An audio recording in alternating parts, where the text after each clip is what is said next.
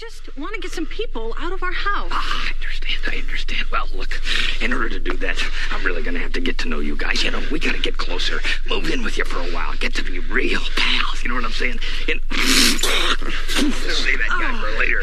My wife and I would like to ask you a couple of questions. Sure. Go ahead, shoot. Well, for instance, what are your qualifications? Well, I attended Juilliard. I'm a graduate of the Harvard Business School. I travel quite extensively. I lived through the Black Plague, and I had a pretty good time during that. I've seen The Exorcist about 167 times, and it keeps getting funnier every single time I see it. Not to mention the fact that you're talking to a dead guy. Now, what do you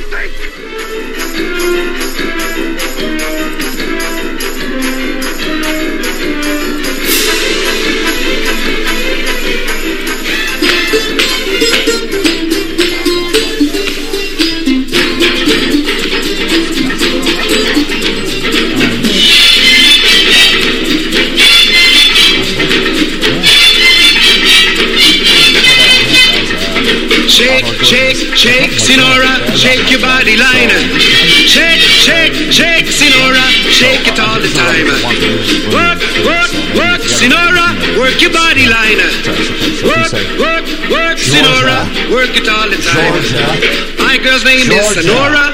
I tell you, friends, I adore her. And when she dances, oh brother, she's a hurricane in all kinds of weather. Jump in the line, rock your body on time. Okay, I believe you, jump in the line, before we started, I believe you, jump in the line. Okay, I believe you, jump in the line. I love how Georgia could have gone for like a Michael Keaton line. Shake, Sinora, shake your body. Shake, Sinora, Showtime. That's what I would have done. Well, I forgot until now. Well, there we go. Welcome back. Hi, thanks. People thought you were gone. No, I'm not. For a little while gone. there, people's hearts were breaking. They were? Dwayne Smith was like, no!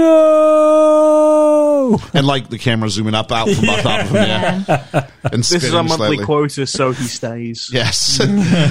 All right. So we're here for episode 93. 3. Wow. Ooh. Yeah, because the last one was 92 and I listened to it. I wanted to see what you thought. Yeah. I'll say Doug Gilmour because you were number 93, which you guys will know, but the Canadians will. And on that note, let's go ahead and see where we charted Was he an around ice the hockey world. player? He was an ice hockey player. Hey! Played for Montreal, played for St. Louis, played for Calgary, played for Montreal. You said that one. 3 times now. Twice. Did I say Toronto? No. Oh, he's much better for Toronto when he was from Montreal. I'll admit that. All right, so let's go ahead and talk about we charted this week in America, in Australia, G'day. in Brazil, Norway, Ireland, Denmark, Netherlands, New Zealand, Switzerland, number 48 in Saudi Arabia, South Africa, Portugal, the Philippines, Singapore, Finland, number 45 in the Ukraine, number 14 in Malaysia, in the Czech Republic, in Nigeria. We were number 34 in South Korea, number 47 in Sweden. Here at home, number 43 in the UK. Wow. Yeah. Thank you, guys. Number 22 in Kenya, number 37 in Pakistan, number 15 in Uganda, and number 3, thanks for leaving the light on, Sierra Leone. And 3 is good, because that's how many times we're going to say Beetlejuice's name in this movie. Hang on, I didn't hear Australia. Australia was there. You didn't hear. You didn't hear Canada. I didn't. So we can't go Canada. Yes. Can't do that. No. I kept more like driving past the Canada. Newmarket sign the other day. Oh, did you? Yeah, because if I drive to like away from work and it's there, I keep seeing signs for Newmarket. We need to get a picture of that, and every time we get a new market, we can put the sign up with like the flag of the country that we're new in.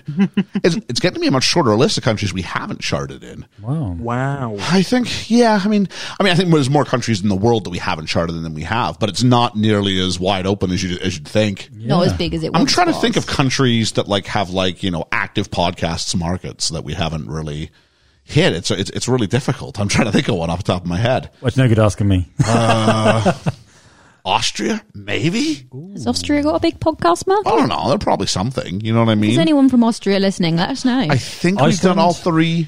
Maybe not Iceland. Talking to Mickey was big in Iceland, though. It was, was it? yeah. Yeah. So it's actually the other hard part is remembering who's been where. Yeah. So we were really good in Japan for a while there. So yeah. Yeah, Japan loves Japan. talking to Mickey. Japan for both of them though, but especially talking to Mickey. Yeah. At one point we had a top 5 podcast and they were both of ours were in the top 5. It was cool. That was a cool week. Great. Yeah. Yeah. So, Wherever you are, thank you so much. Yeah. And there's places which it's not Apple. This is an Apple iTunes chart. And so there's people who listen on other platforms. And so when I get the sort of list all the time, I'm always amazed. I've got some cool stats I want to share in episode 100, so we will at that So point. if you don't hear your country listed, give us a shout and tell us where you're from. Tell us because where you're it's from. very, very, very interesting because I forget it is not just about 5 people from England that listen to us. No, So it's not. So, speaking though about, we got 4 people in England right now on the podcast. So let's go ahead and talk it's about just what our we've done. downloads. What we've done. It's just us. We've set up we've got VPNs and we've set them up all over the world to download for us. Ellie was never real. It was Ellie was never real. She was an algorithm. It was just my voice in a different microphone, and I got too tired of it, so that's why she's gone. Yeah, so we'll we do miss some you, Ellie. miss you, Ellie. So some promos here. We did Cool Hand Luke last week. We did. We got some more stuff on Cool Hand Luke to talk about. Georgia, you and I did a fun size film review. We did. High maintenance. Yeah. Yeah, Like that one. really like that one. We need to record the next one. Yeah. Though you know what we need to do? We haven't done a clear for takeoff in a while. That's true. So we need. But the thing is, I think geographically you're the closest of everybody else. So it tends to mean that we tend to hear more of you lately. And when people stop getting as busy, maybe we can knock off a Also, clear for they're takeoff or two. quicker to record, aren't they? They are quick to record those. I'll give you that. Yes. But let's talk about what else we've done. We did BF email call 3, mail call with a vengeance. We did. And we are on the lookout now for your Christmas-based questions. Man, like some people have been hot on it. Really? Christmas I've seen questions. some very good ones. Some very, very good ones coming in. So our next one, BF email call 4, do we know it's Christmas? I definitely want to be there for Hermes, that one. I 'cause promise really you, enjoy that one. Hermes.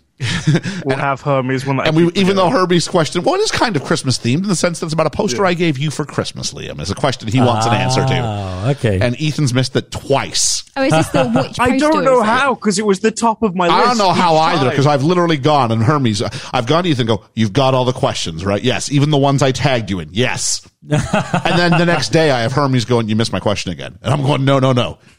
I have passed hosting duties for that one on to one Mr. Ethan. Ethan missed the question. Ethan missed the question. Young Padawan Ethan one. is awful. Good thing he doesn't have his own show this week. There we go. Yes, we've got we did. Oh, what was it? It was Doomsday, wasn't it? Doomsday and Army yeah. of Ghosts, the 2-parter. Yeah. We say goodbye to Rose Tyler on Who Do You Think You Are? Yeah, A lot more emotional than I remembered. she's much better in that one episode than I Yeah. remember. Yeah. Why do I remember her in a Christmas episode? Well, she did Christmas episodes. No, I meant be in the end. They do. She does come back. Oh, okay. She does come back. This is the first time when they write her out. Oh, okay. So, I've also got Quiz Night 4, A New Hope. Can you beat Kevin from the podcast That Wouldn't Die? I'm still looking for a couple of players to play. I think it's November 11th. Can I be an honorary player and see how bad I am? I mean, because I would in definitely case of emergency, lose. I'm totally fine with you playing. I would definitely lose. I have zero film knowledge. And that I've learned in the last year and a half, I will promptly forget. Like Liam and I did a dry run of one once. Yeah. If we were being honest, the score wasn't very good. No, it wasn't. No, I think the irony is the sort of I movie, can't the remember movie this trivia stuff, guy is yeah. me. I kept Yeah. going Yeah. down lower and lower. So what I think I should do is I should write the questions, give them to one of you, Yeah. and then I should get to play. You know what? I'm going to write the questions because they're going to be. Oh my which word! Can you coffee imagine the kind of chain- questions we would get? Which Yeah. coffee chain Yeah. is named after a No, it's got to a be whale? film based. It's got to be film based. Isn't you just taking out your A personal whale vendettas? in a We didn't have nearly this much back chat when, like, the last couple of weeks when Georgia wasn't with Am I us. You gonna know No, that? we didn't. Yeah. We didn't. You're right. We should ban I'm her going to every do what 3 Ellie weeks. did. I left for 3 weeks and then I'm going to come back for 1 and then I'm going to be gone. Gone forever.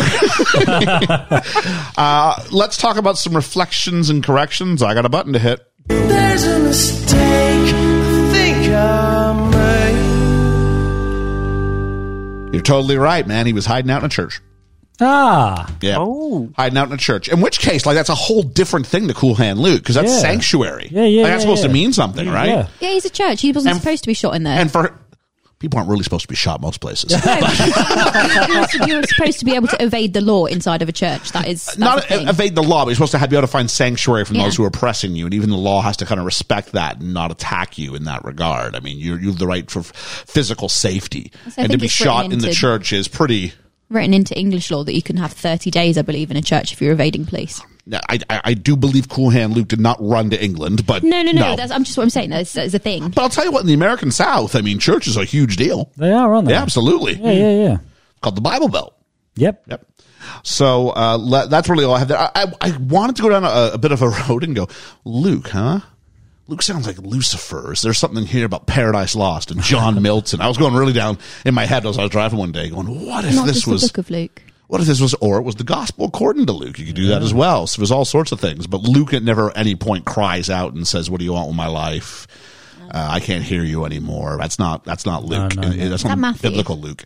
That's Simon Peter who refuses him. So in that way, trying to that's remember kind of my like Bible when, knowledge is not very good. That's like when like Dragline, that's his name, right? Dragline. Yeah, Yeah. Dragline like kind of like no-sells him. That's kind of reminiscent of Simon Peter denying him, but also of Judas, who brings, what he thinks is justice. I'm trying to help. Yeah. I'm trying to help. Yeah. But you're hindering.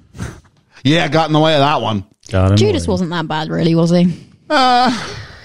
He's the best character playing Joseph. Jesus Christ Superstar, I So mean? he's not in Jesus Christ, Joseph. I mean, yeah. Joseph's about 3,000 years before, I think, if I got my Bible right. No, I mean, there is what I meant, not sort of turn into a theme. I just made.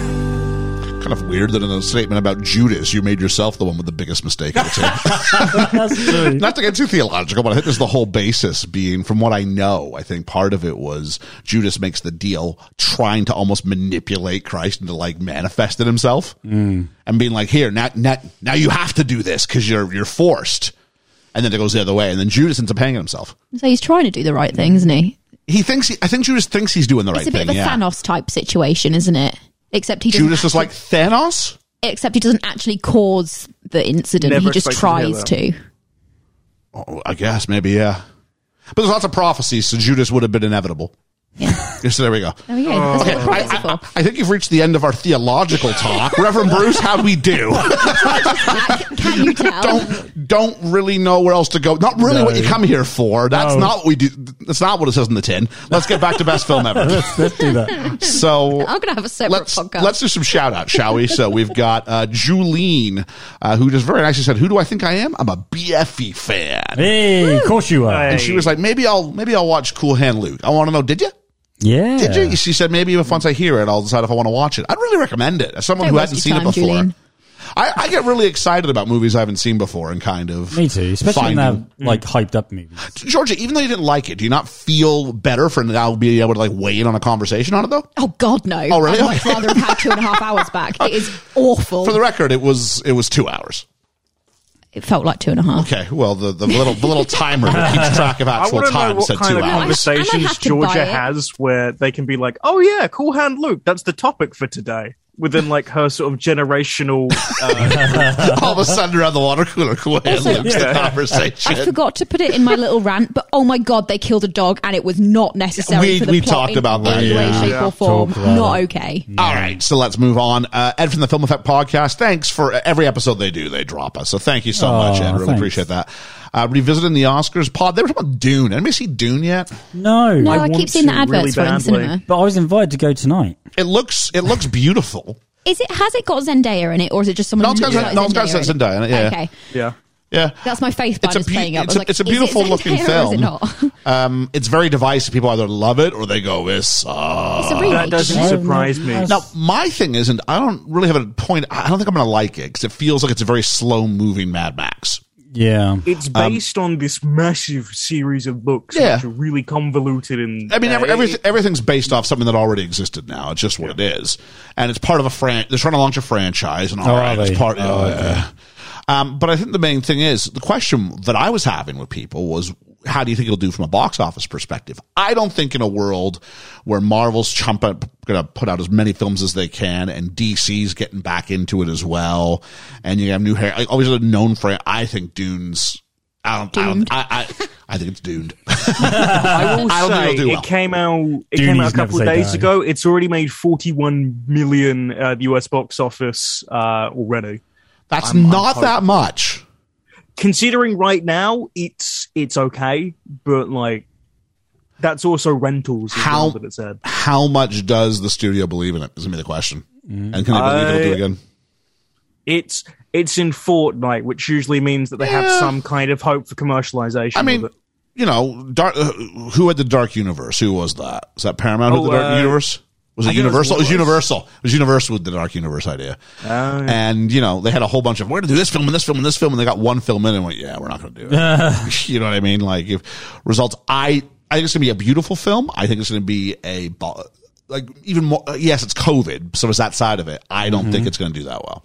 Okay. I think it looks like the director. A cross between Star Wars and Indiana Jones. See, Dune Ethan was something that did inspire Star Wars. See, Ethan, I think your issue on this one is that you are, much like myself, a bit of a film nerd, and I think you're looking at it from a quality perspective. I don't think it grips. I think it grips people like you. I think it might grip people like me. I don't think it grips the casuals. Yeah, don't grip me. Yeah, I don't think it has that buzz. The thing. No. The original Dune was like that as well, and was it the 70s, 80s? It was just Tremors. But I think this is going to be more John Carter than it is Star Wars, as far as the public's perception of it. To be fair, the book is like wacky, insane by the end, so I totally get why people might drop off from it. Yeah. Stu World Order said he has no interest in Dune either. I agree. And then Hermes said I wasn't always right. And I don't know how I can be wrong about my own opinion. He said, who's got no interest in it? I got no interest in it. See, you're not always right. I said, no, I'm very much right. I really don't have any interest in it. He's not lying to you. He just doesn't have interest in it. You're allowed to disagree with his opinion. But Hermes was right there with Ethan about thinking that Cool Hand Luke was a Western. And you know what? I think I was too back in the day. I think there's a point there. I think you hear Cool Hand Luke and it's kind of like that cowboyish kind of thing. I reckon if you just watched the trailer as well, you'd probably think Western. I don't think so. Or just saw some pictures. I don't think so. I do, because it's like all deserty and there's just like... I can probably pick out the American... with a gun and... The American South from the American West. Oh, I can't. I can understand why you'd think it, though, because, I mean, he was in Left-Handed Gun, so... Yeah. And that was supposed to be a James Dean vehicle. That was it. I was mixing up my... What's the guy's name again? I was mixing up my Paul Newman films. That's what the problem was. Paul Newman, yeah. What states are in the west of America? Like Arizona, Virginia? California, Nevada, Virginia. What are you doing?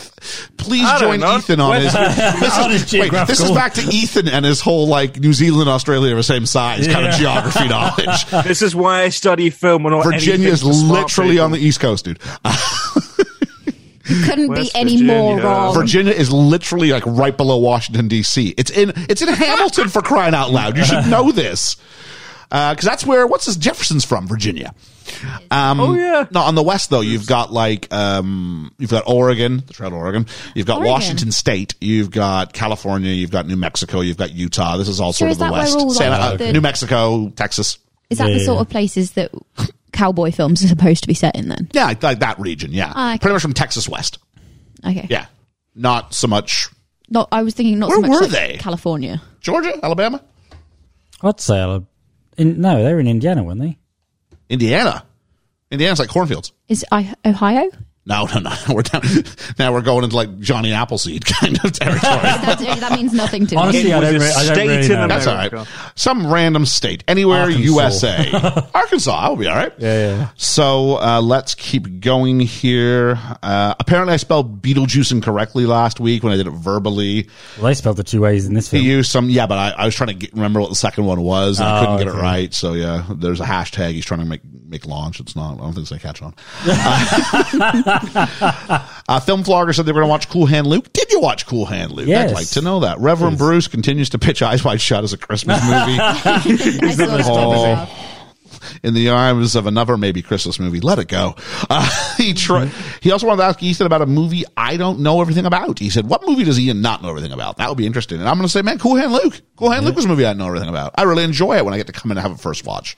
And Angels with Dirty Faces. Yeah, so you listen to, basically if Liam picked it, you go back and find those. I generally don't know them. And generally enjoy them. He was also surprised I was a ginger. Ah. I was like, all right, yeah. I think you sound like one. Because my face got plastered. Because my face got plastered all over the Sun's Twitter page this week. It did, yeah. Yeah, they did a thing about the best quiz shows. And it had a bunch of clips from my episode. Yeah. Oh wow! Ethan, how did you find the weirdest thing to? Because Ethan's going to tag me in it. I haven't seen it. Yeah, it was on my suggested on Twitter, and I was like, "Is that Ian?" And then it just kept going. I was like, It's Ian. I wasn't in there just once. It was like so many shots of it. Oh, Really? I only watched one. I only watched the opening shot. I didn't see the whole thing. I'm in there a fair bit, so maybe we'll tweet that. Yeah, there's the bit where it's like, my name's Ian, blah, blah. I'm like, So it's like, it even brings my audio along for the ride as well. So that was kind of crazy. Yeah. And there's a couple of Ians, but I'm in it way more from the other one. Oh, right. But the first Ian does win. Maybe the people from The Sun who made the video listen to the podcast. Maybe they are. That would be great. Oh, imagine that as a spike. The Ocho Duro Parlay Hour for the love. The villains. If the Sun's listening, they love you. Because Certainly not me, they love. if you think about how much you loved that Lucille scene last week, that is like the Sun going, we know who our target audience is here. It's me. It's like, that's page 3 right there. Yeah, that's what it is. Ocho Duro Parlay Hour for the love. The villains demand for the love. The Real Film Reviewed podcast. This is a pod they listen to get inspiration for their own. And that's always nice when like other pods kind of rank you in that sort of regard. So there we go. Thank you. I've got here thanks to the Sun, but we already talked about that. Shoot the Flick said about us, what a great episode. I do love this movie, and you are spot on with Dragline telling us the story. That is why we don't always follow the legend that is Luke. He is literally the Gospel of Luke. Ooh. Thanks a lot. Appreciate that. Thank you, yeah. Yep. Carlo, regarding the mail call, said, on Liam's behalf, there are websites and videos dedicated to the hilarity of the guy who hits the propeller in Titanic. Oh, okay. Good. He says, I know I also laughed at that, but not so much the rest. Said he loved all our buffet stories last week. I really enjoyed telling him about my sushi did experience. I miss a question about a buffet? We just happened to kind of, because he eats all the eggs, so we started talking about feats of eating strength. Did you tell the story about you eating too much sushi and getting drunk off of it? Yes, I did share that. Yeah, that's a good story. You just admitted earlier. I listened to last week's episode. No, I didn't listen to all of it. I listened to the beginning and the end. I listened to the bits where you might have mentioned me. The bits where Georgia had a chapter of the book. That's literally what I did because I don't have time to listen to the rest of it. Wow, I wonder how they got to Beetlejuice this week. No, I listened to that bit. Carlo also says, regarding the attitude against Luke after his mother's death, he thought it had something to do with how much the other prisoners were idolizing him. So he says, I think the captain needed to bring him down from his pedestal, so to speak, which is why they put the screws on him.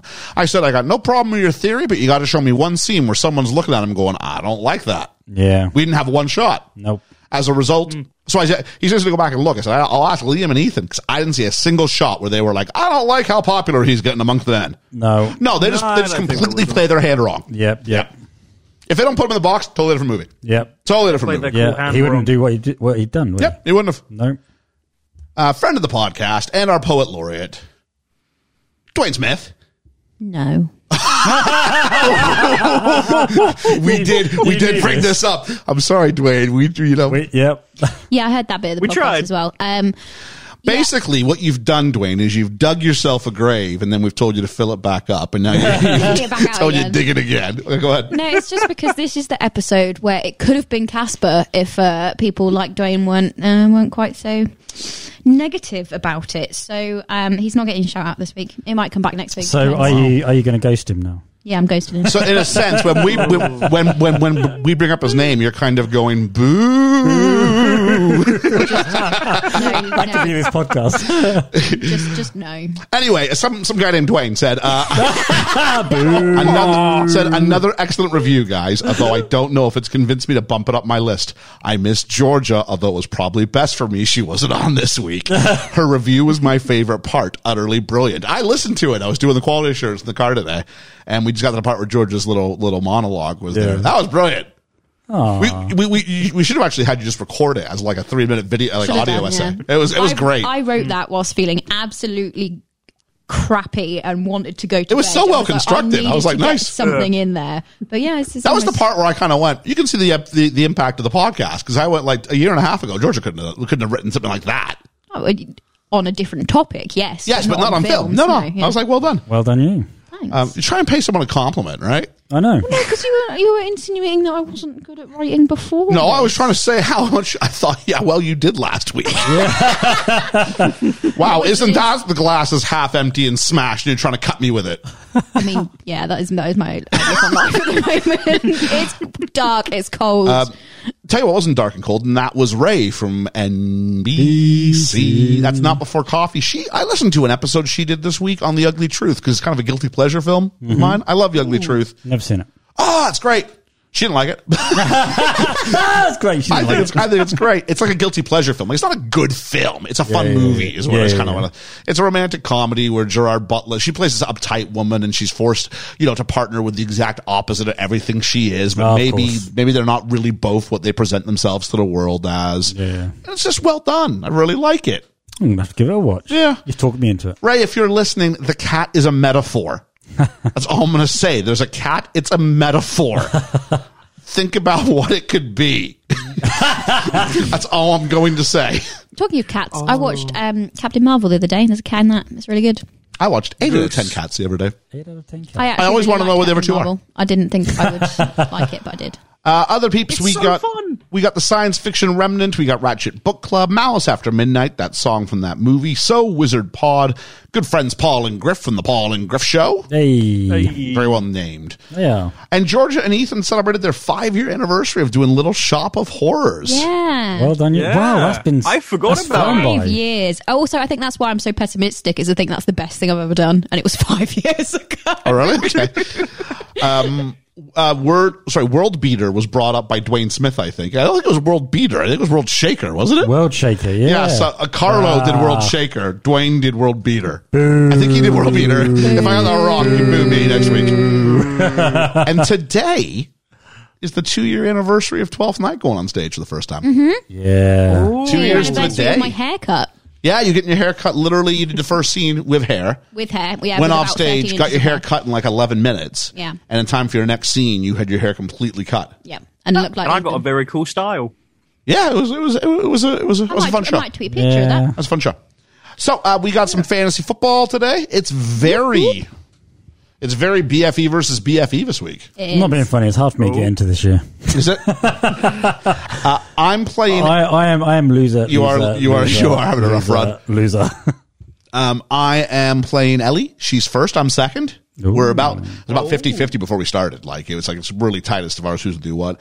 And then George is playing Liam. Yeah. Yeah. So there we go. You're going to kick my butt, so don't worry. It does look. Yeah, it's weird. We went off the air last week with it looking like you were going to beat me. But 80% or something. 80%, like 80-20. Like, I was like, I'm done. Liam, Yeah. I was sitting there, like, kind of swearing underneath my breath, going, the 1 week he puts up 150, who's his opponent got to be? Me. Which is just like the most me thing to have happen. Do you know the really smug thing, right? I woke up the next morning, I went, ooh, I'm going to send him this. I already messaged you, I think. Shit. I think I've had a bit of a comeback. Yeah, I already looked. Yeah, I was all right. I was sitting there going, the Patriots are playing. I was like, it was overtime. Like, if they lose, I'm not going to be happy. But if they lose on a touchdown to CD Lamb, I can live with that. Because that's who I need. So yeah, it worked out well for me. So exciting times in the fantasy football as we're reaching this week 7 of 17. So we're getting close to the halfway mark. Getting close. Week 9 will be the median week. So yeah. My ambition is just to win 1 week. Win 1 week? I think you can win a week. Yeah. I do. Absolutely I do. And it's Halloween, so I'm Scrooge this time of the year. Yeah, we're sort of half Halloween in it and half not. So we're recording this. We recorded this on the 24th.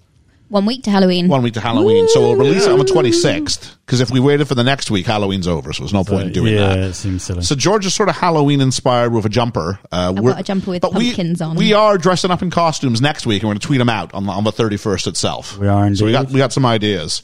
I'm excited. Ethan, you've got one too, right? Oh yeah, mine's being made. Yours is being made? Wow. Yeah, Comic-Con was this week, so my girlfriend and I were inspired to actually go back and start cosplaying again. Oh, excellent. I've never done that. Yeah. I really want to go to one. I want to go to a con of some sort. Wait until we're actually invited to be Shall there. We do that? Oh my god! And we've got to go in fancy dress. How cool would that be? Absolutely. I was really sad. My original costume was one I wore like 2.5 years ago, and it's too small for me now, so I had to make my new one. I don't know how else to say this, Liam, but you and I have it's almost like a couple's costume we're doing. We do. We are. Somebody. But I'm the one with the long hair. Yeah. So we'll definitely figure that out for next week. Jeez. If one Mine's of you very on brand two for me. Has a baseball bat or a baseball mitt I could borrow for mine. That'd be great.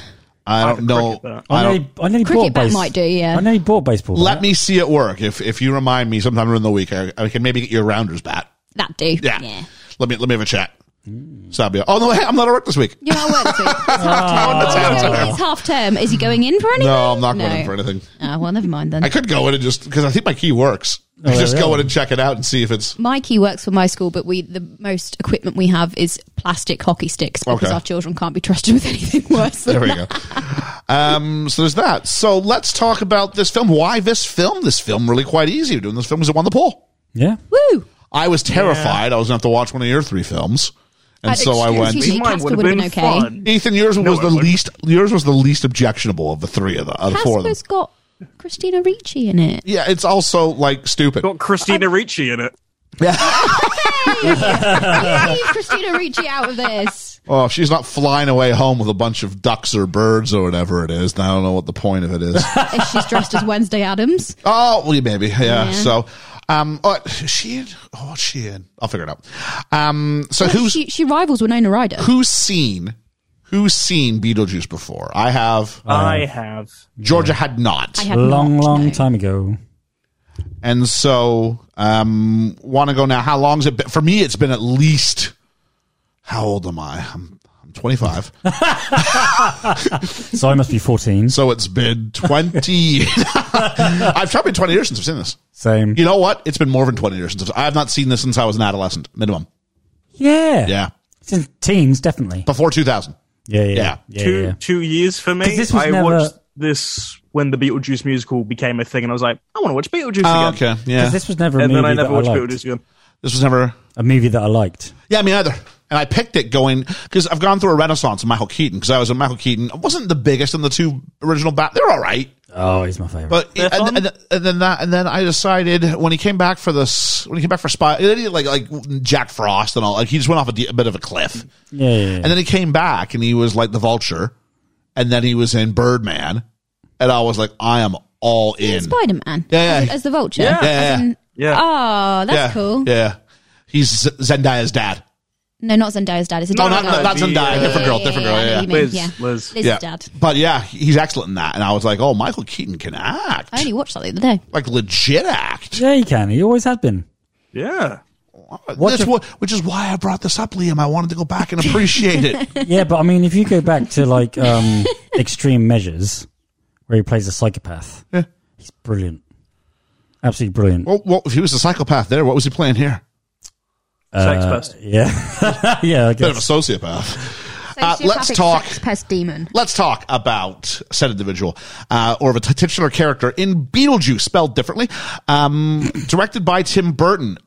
The first Tim Burton film we've done, and Tim Burton films have a certain look to them. Amazing that it's the first one we've done. There's a few of the big ones where you're like, how did we get this far and have not done this yet? And does he tend to use the same puppets in his movies? Because I don't watch his movies. Same styles. But they kind of look all black and white and stripy. Yeah, he's got a certain aesthetic. That's unique to him. Yeah. And that black and white color palette and those sorts of looks, and also the idea that they're all kind of like, even when he does like Gotham, like the buildings don't just come straight up; they kind of come off to the left or off to the right. With that obvious like drawing and models and things like that, rather than trying to worry about realism. Yeah. This is only his second film. Ooh. Oh, what was his first? Oh, wait, no. Do you remember? Batman. No, it wasn't Batman. Batman was after. 89. Yeah. Yeah, his first film was Pee-wee's Big Adventure. No. Yeah. I can't stand that movie. I'm not a big fan of Pee-wee Herman. I'm not. No. Oh. Pee-wee Herman is the Tim Burton of film characters for me. He's Dreadful. also done the first 2 Batman films, Edward Scissorhands, Nightmare Before Christmas as a producer, Big Fish, and he did the definitive Planet of the Apes. Ooh. As in the Planet of the Apes. Or just don't even. He's done the worst version of. I've never seen it, so. Oh, really? Abraham I remember Lincoln I went and is saw my that. favorite thing. That was big and hyped, and I was like, oh, I'm going to go see this. And I got to the end, and I went, this makes no sense. Tim Roth, though. Tim Roth's really good in it. I like Tim Roth as an actor. As one of the apes. He's fantastic in it. Oh, okay. Yeah. And I'll tell you what, Marky Mark, it was one of the few times I went, dude might actually be able to act. He's good in it, yeah. Cinematography by Thomas E. Ackerman, who, amongst other things, has done National Lampoon's Christmas Vacation. Brilliant film. Love that film. Wow. Ready for this? Baby's Day Out. And the first Jumanji. Right. This is where his career's going, ready? Snow Dogs. Ooh. Right. Oh, no. And the most recent one I found that I thought was of any significance, Alvin and the Chipmunks, Chipwrecked. That's the third film in the sequel. Like, how do you go from Christmas Vacation to the that? film that went He head reached to the head pinnacle. with Star Wars 7 and lost. Yeah. The only one, I'm sure. And then music. I mean, the music in this is fantastic by Danny Elfman. Oh, of course. Danny Who, Elfman's of course, great. He gets the feel. Frequently with Burton, right? Yeah, so yeah, Edward Scissorhands, Batman Returns, not the first one, but Returns. Big Fish, Alice in Wonderland, Nightmare Before Christmas, Silver Linings Playbook, Avengers Age of Ultron, Spider-Man 2, Mission Impossible, and the list goes on. Ba-da-boom, ba-doom.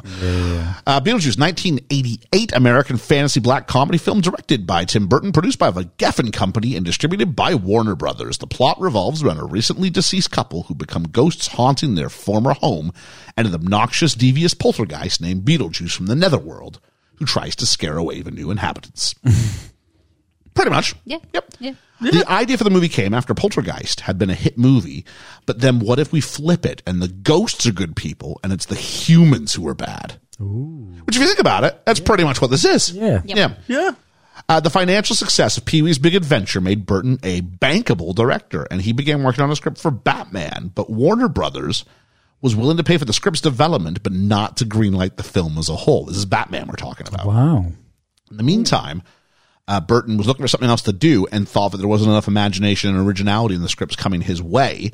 And so David Geffen handed Burton the script for Beetlejuice, written by Michael McDowell, who had written a script for an episode of Alfred Hitchcock Presents, which was directed by Burton. So they had worked together on a TV episode. I didn't know David Geffen was in movies. The Geffen Company, isn't it? Yeah, well, that's just music, I thought. Music company. I got David Geffen. Maybe I've got my note wrong. Maybe it's a yellow button moment. Oh, no. It could be. It sounds like the same guy. Yeah. It sounds like the same guy because he had his fingers in everything, I think. So, co-author and producer Larry Wilson's talked about the negative reaction to McDowell's original script. I have some notes about the original script, which we'll mention. Oh, no. He says it here. I won't name names, but I worked at Universal for a while. I was director of development for the director, Walter Hill. I had a very good relationship with a very prominent executive at Universal. He liked me, and he liked what I was doing with Walter and the material I was bringing in. I gave him Beetlejuice to read. I gave it to him on a Friday. And on Monday, his assistant called me in and said, well, he wants to meet with you. My reaction was, wow, he read it. He must have loved it, or he wouldn't have wanted to see me so soon. But I went into his office, and he literally said, what are you doing with your career? This piece of weirdness, this is what you're going to go out in the world with? You're developing into a very good executive. You've got great taste in material. Why are you going to squander all that for this piece of shit? That's basically what he was saying. It goes to show, right? Shortly after that, we sold it to the Geffen Company. And Warner Brothers disliked the title Beetlejuice and wanted to call the film House Ghosts. That sounds like a straight to DVD movie. Well, High Spirits had just come out recently, wasn't it? Actually, it was like almost like a contemporary of this, because there is a guy who Burton wants to work with in the film. I think it was one of the set designers, and he wants to work with him or special effects or something. And he wants to work with him, and he goes, "No, I'm going to do High Spirits instead," which he totally regrets. And so Burton brought someone else on who he then worked with for 20 years. Yeah, but think about it, right? I mean, High Spirits. It had Steve Guttenberg. It had Peter O'Toole. It looked like, as far as name, it feels like a 1980s, but it was moving on. The world was moving on past that. Yeah. So you can kind of see back in the day why people would lean that way and thinking that was a safer project. Yeah. As a joke, Burton suggested the name Scared Sheetless, and then was horrified when the studio actually started to consider it. I like it. But Beetlejuice eventually wins out, which is the right name for this film. Of course it is. And we open up on our film, and there is that theme, that bum, bum, bum, bum. Quite bouncy, isn't it? Which is, it gets the idea of it. It's like this horror kind of elements. It has all those sorts of instrumental sounds. Yeah. But the bum, bum, bum, bum, bum, bum. It's fun at the same time, which is what you're in store for. And I'm not sure if we've done a lot of Danny Elfman. We've done at least one. So when I punched his name into my spreadsheet, it came up, it autofilled, which means I've used it before in that same column. So we've done something. Maybe we don't give Danny Elfman enough credit. Danny Elfman's amazing. Because we talk a lot about Zimmer. We do, yeah. Williams is the de facto number one guy. Danny Elfman is more of a genre-driven composer rather than an all-round composer. Yeah, I mean, Elfman's in that next list down with like Horner, Shore. Yeah. Giacchino. I mean, what he does, he does brilliantly. Yeah. But he just tends to stick with the same feel of a film, doesn't he? I suppose so, yeah. I don't know enough of. I'd be interested to see kind of a lineup of his films. I just threw them away, but yeah. Avengers: Age of Ultron. The Alice in Wonderland score is the best thing about the film. So Did he do Elf? Elfman? I want to say I don't know. For some reason, because I don't like Elf. I hate that film. I'm not a fan either. So but I think for some reason in my head, his name is attached to that. Okay. So. Is it because his name is Elfman? Maybe. Oh, Corpse Bride as well. Well, it's time to meet the Maitlands. The Maitlands. Talking about a Corpse Bride. They're coming. Adam Maitland, played by Alec Baldwin. And I'll tell you what, you couldn't have written this as a more bizarre week. No. Because we haven't done an Alec Baldwin film, I don't think, at all yet. Nope. And so I don't think so. And so the first one we do happens this week, and we are literally like 3 days. I woke up, looked at my phone, and so that Alec Baldwin has used a prop gun to shoot to death, accidentally shoot to death the cinematographer. Yeah. And that the assistant director was fighting for their life in hospital in intensive care. And that's really where it left. And I've heard all sorts of stupidity from people going, he should be charged with manslaughter. How many guns has he been handed on how many movie sets? At no point do you think you're actually handling a real weapon. There's no reason to think it's a real weapon. No. This is absolute. Anybody who's calling for manslaughter, I'm sorry, you're an idiot. Yeah. And we should have learned from The Crow. You and I did a whole episode on it. We did. And I'm sitting there going, how do we, and if you read the notes about this production, I mean, the overall theme, allegedly, is that it was very disorganized, that people did not know what they were doing, that the crew had walked off set once already. Same as The Crow. Yeah, it felt very similar. Yeah. From what I know, because there are a lot of people that I now know from film Twitter who know a lot of stuff with the industry, because there's been a massive industry walkout recently from the union, because a lot of people part of the IATSE have been treated poorly, so they all walked out, and all these members who walked out were the same. So the producers of the film, who are in control of the production, hired a load of non-union workers, and one of the people wasn't specialized properly to be an armorer, the same way that one of the union people was. It's crazy. They didn't check, and that happens. Alec Baldwin is an actor. He's handed a prop, and he's told to go ahead and practice the scene. Yeah. And that is what he did. But he's now got to live with that. He's got to live with that. And have you read his statement? I have. I've read it. I've read excerpts from his statement. Yeah, Ended up. I haven't read the whole thing. No, I've not read the whole thing. I've read bits of it. What did it say? He's just he's in bits over it. He's in bits. As condolences. I mean, what can you say? And I guess the theory is I got to say something. Yeah. He's fully cooperating with police and everything that's absolutely because he's going.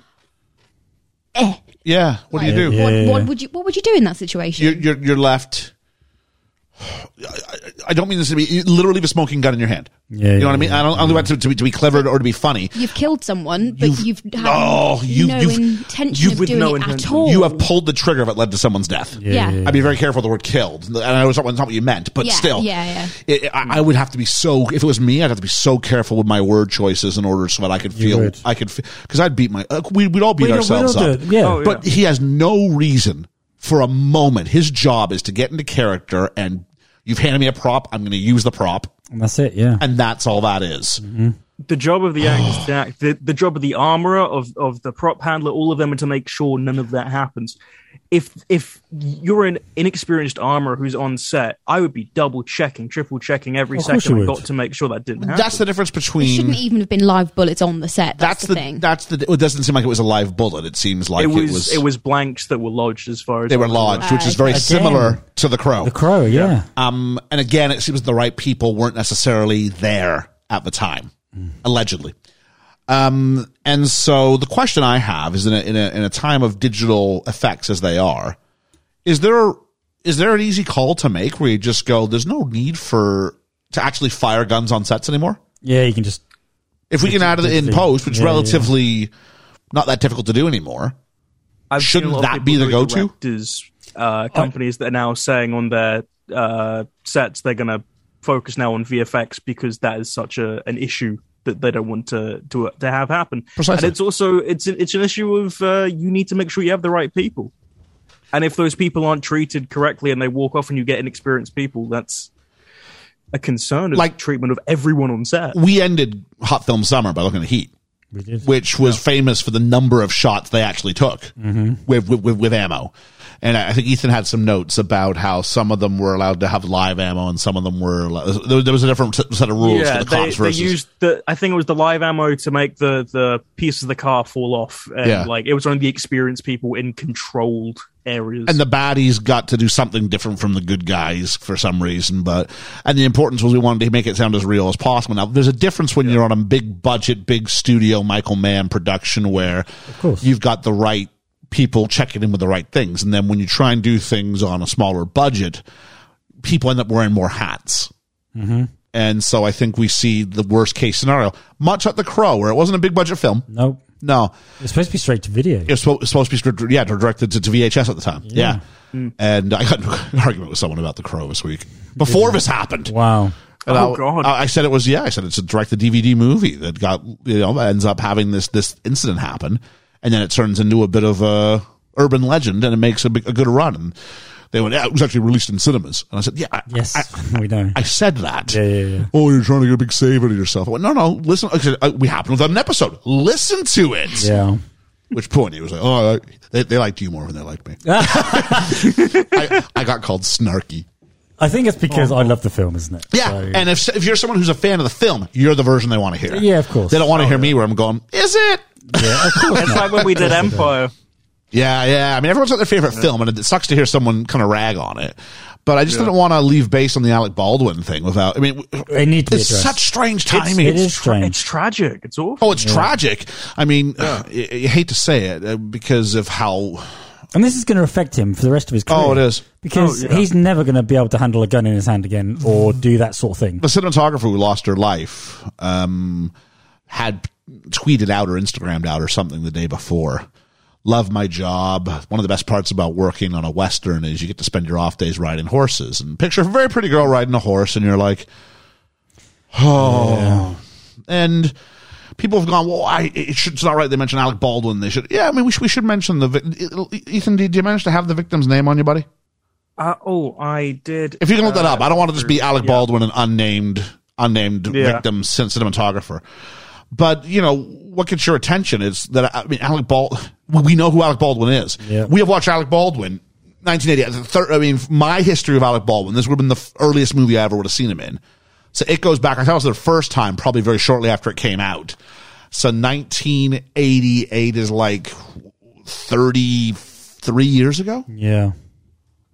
So that's my knowledge. And most people know Alec Baldwin from a dozen roles. We could very easily do a round table if we wanted to on Alec Baldwin. The guy's career is that extensive. He's great in Pearl Harbor. Do we have a name, Ethan? Yes, it's Hayla Hutchins. I've been trying to find her filmography to see what she's done, but the internet is a terrible place to try and find her currently. And there's nothing. Well, just not an IMDb? Not that I can find. It might have been taken down, or it might have. It's just not but whether she's got a great legacy, a long legacy, or whether she's got a very short one, it doesn't change the tragedy that happens here. Now we're going to go on and we're going to talk about a movie. Unfortunately, where death is a main component and there's a comedic sort of side to it, and so we're just going to kind of sort of put in a full stop, a period at the end of this discussion. But we felt like we couldn't just ignore it and continue on with the film without having the discussion, which I think is an important one about prop safety. Yeah. I think it's about where's the industry going and do we still need. I love practical effects. I don't know if you want to make the argument we don't need guns on set anymore. You've got me convinced. Yeah. I'm not going to fight you on it. Muzzle flash is very easy to do. It's just whether someone wants to put the extra 10 seconds of time in to make it look realistic compared to others. And so we also had a discussion really about what it means to be an actor versus, people who have. You don't go to work being an actor or a set designer. He's not supposed to be a weapons expert. Or any. Yeah, no. No. You're not there. You don't go to work to die, do you? Basically, no. You go. Nor do you go to work for someone to give you the weapon that's going to kill someone. No, exactly. Yeah. And that's the reason there's been such an industry walkout recently, is so many people feel they've not been treated right because of that, and then the walkout has this happen the second all these talented people don't do their job because they've not been treated correctly. So and it doesn't. Have people who will say yes. Yeah, and it doesn't matter what people say to Alec Baldwin. He will beat himself up more than anybody else can, and he's got to live with that because we'd all do the same. No one knows what it's like to be inside that guy's head. No, they don't. No one. Oh yeah, they don't. The movie industry could use a win. Yeah, at some point, and it's had a rough 3 years, and all we can hope is that something we can Change find needs to be find a way for this not to happen again. Yeah. Okay, let's move back. So, I'll just I don't know how else you segue into this, but let's do it. Adam's black and white checkered shirt is the same one worn by Tom Selleck in Three Men and a Baby. Is it really? Yeah, it is. Oh, nice. When we did Three Men and the Baby, we talked about it and said the note the other way around, which we did on Talking the Mickey. So if you really want to find us talking about Tom Selleck and his rowing machine and mustache and all that stuff. That's quite cool. Yeah. So it must have been the in shirt at that time. It was in 1987. So Selleck wore it first. Oh, there we There you are. go. Who wore it better? That would be a thing. That's probably Selleck. Selleck, yeah. It's weird to see Baldwin so young. Yeah. Yeah, Because I always see him as an older man. Yeah. George, did you know Alec Baldwin from anything? I know the name.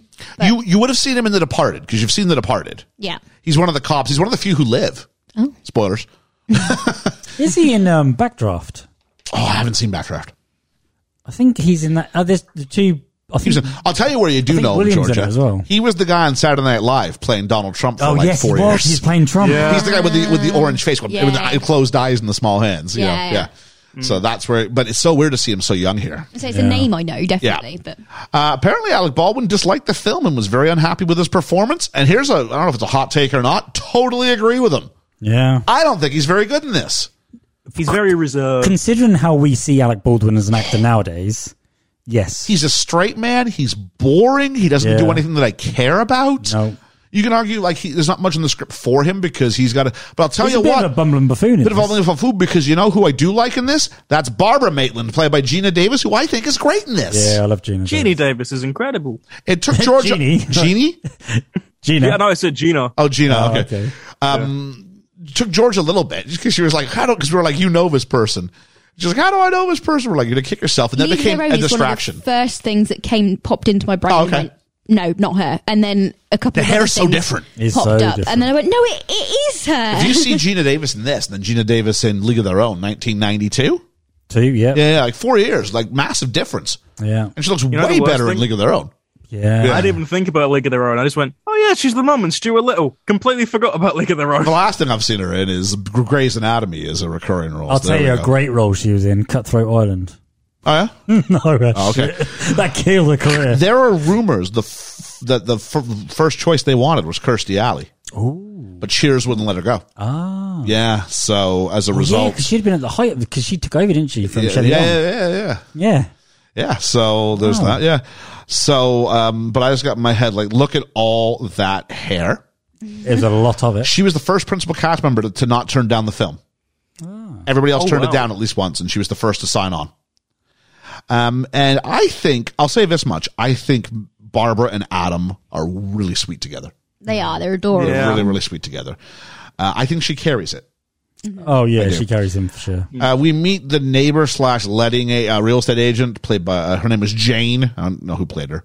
Someone in New York City wants to buy the house. So sort of our visitors' presence is foretold. Jane's like, oh, the house is too big for a couple. A family should have it. I'm like, you are the, Why would you say it? wow. Why would you say What's that? the wedding agent? I mean, I guess this is part of the exposition is that we have to know that they're unsuccessful in trying. And it's not that they've chosen not to have kids. It just seems like they just can't have kids for whatever reason. Yeah. And it's not really spoken about again. Oh, a little bit. A little bit. And I'm going to play towards the end. And I think it comes full circle. Oh, okay. Yeah. I see that bit. Yeah. And they're going to have a holiday for 2 weeks at home. And they do, you know, Adams, right? Adam says they're going to try for a baby. And remember, it's A, B, C, D. Adam and Barbara, Charles and Delia. Ah. There we are. So, and I guess they're from the kind of small town where you can just own a hardware store and close it for 2 weeks. So if you need something, drive to the next town. That's crazy, isn't it? That's I grew up in the small town in Canada. There wasn't that level of commitment. Like you'd have like some employee who could watch it for the week. Of course you would, Yeah. because you're the only place. The only place. So why would you turn down business? I don't get Exactly. it. And I'll tell you what, this movie wastes no time in killing these two off. Nope. They're driving. Do you think that's a bridge too far? They literally go into town just to grab something, a couple supplies from the shop. Wasn't it like nails and stuff? I think he has to do some more stuff on his model or something because he's got this Yeah. model town, which, you know, it's wonderful. And the credits are over the model town, not over the town itself. Yeah. So, and there's a dog, and she swerves to miss the dog. I'm not going to say anything about women drivers. And You You wouldn't hit the dog. I found it really interesting that she was driving. And then when they killed her, I went, is this a joke? I think they had her driving because she is the more competent one. I think it also shows that like she's the one that's more in control of everything than Adam, because Adam's Seems like she was pretty out of control in that car. Well, I would just like to be the one that throws in here when we were watching it. Ian just goes, I love bridges with sheds over them. I do. I love a bridge with like a shed over it. It just looks. I really want to drive through one of them in my It's on life. his bucket list. It's on my bucket list. I really want to do this. we should do that. There we go. We do bridges in Madison County as we drive through it. That's a strange film. You ever see that? Clint Eastwood? Yeah. Yeah, Meryl Streep? yeah. Whenever we brought it home, my stepdad's like, yeah, all right, because he likes Clint Eastwood. Yeah. Was not expecting that kind of movie. No. You wanted Clint Eastwood shooting people. Who doesn't? There's so the dog, they swerve to miss it, and the dog then like stands in this plank that's perfectly balanced in the car. And when he gets off, the car goes and lands in the water. And if you look very carefully, there's a bumper sticker that says, I brake for animals. Oh, that's cool. Yep. Do you know what I love about this? They make it a comedic thing. They do. They make it a funny thing. Nothing is that serious in this film. No. So they go back to the house. There's a fire running, which we see start up on its own. And Adam says he can't remember how they got back. That in the original script, it was far less comedic and more dark. The Maitland's car crash is depicted graphically with Barbara's arm being crushed and the couple screaming for help as they slowly drown in the river. A reference to this does remain in the finished script as Barbara remarks that her arm feels frozen when she gets home. Instead of and then there's something else about what happens during the dinner party. So Adams decided he's going to go out and figure out what's going on, and he goes into an early 1990s video game, A different realm. and is pulled back, and it's been 2 hours. Now for us, it's been like 10 seconds with him. Yeah. So this is like the whole like gone into the wardrobe, and time moves differently here. Got some sort of Tremors thing after him, isn't he? Yeah. Tremors worm thing. Tremors wormy thing. Sandworm. It was like a cross Very between Dune. Tremors and like Lawnmower Man. Boone. Yeah. Yeah. And then goes back, and Barbara has found a book. It's a handbook for the recently deceased. And after some stuff with a mirror, Barbara goes, I don't think we survived the crash. No. Well, I'll tell you what, they look in the mirror. When they look in the mirror and they can't see their reflections, Gina Davis and Alec Baldwin are actually looking into the set. There is no actual glass there. Oh, okay. That's And clever. they've moved the That's fireplace very to the other clever. side of it, so it looks like it's been reflected. So See, practical effects, love that. See, now if I'd looked in the mirror, I wouldn't think I was dead. I would think I was a vampire. Fair. Yeah, Yeah, no, you're right. see? Vampires don't have reflections. Exactly. I got up this morning and I wasn't, but I must be one now. Yeah. Even though my car has crashed, I think I'm a vampire now. That's the first thing that gone through my head. There we are. Someone's reading a newspaper and they make us wait for who this is. I mean, obviously it's Beetlejuice, You can tell by his voice. but they make us wait to get the payoff of who he is. And he thinks, oh, the Maitlands, they're a cute couple. They also look stupid. He does. The special effects, we should talk about this. The film only had a $15 million budget. Only $1 million went to SFX. So as such, it was Tim Burton's intent to try and make it look as B-movie as possible. Oh, okay. In that case, It does that very well. mission accomplished. Yeah, it yeah. has a charm to it. Even though it's like low rent, it's got a charm to it. I thought it was clever Especially with later the... with that scene with the car. Sorry? Yeah. Especially later with that scene with the car that's so B-movie that I fall in love with it. Okay. I do love his animation, though, that he uses in between takes of real-life action. You know, the stop-motion animation. Yes, there's a lot of that in this. Yeah. Back in the attic, and Adam is placing their reefs on his model town. And if you listen very carefully, you can hear the Deo You on can. the radio somewhere. Yeah. It's playing, and Barbara learns the living don't normally see the dead, but don't normally. Won't normally. Won't normally. So there is a chance that someone could, but it's left open-ended. We find out the house is for sale because Jane brought her kid. They're both in mourning wear, and by mourning I mean MOURN. Yep. And they're checking out the house, and they're trying to get the attention. Of course, it doesn't work. And then we start to meet the Dietzes. Let's start with Delia Dietz, played by Catherine O'Hara, I like her. who Georgia eventually figured out she knew from Home Alone. I got there. Ethan probably remembers equally from that, but also from Schitt's Creek. Schitt's Creek, yeah. Yep. And Liam, I forget what you said you knew her from. Was it Home Alone? It's Home Alone. Yeah, I know her from. Yeah, I know her from. Well, I knew her from Home Alone, but I prefer her in. This is much closer actually to who she is in Schitt's Creek. See, this is the thing. When we did Schitt's Creek, my first thing was like, "Oh yeah, it's Dahlia from Beetlejuice." It is very Instead of Home adjacent. Alone, yeah. Take it and turn it down a little bit, and you got it. Originally, this was going to be Angelica Houston, Oh, who had okay. been cast, but then ended up having to I can imagine her in that. one. bow out due to illness. Oh, okay.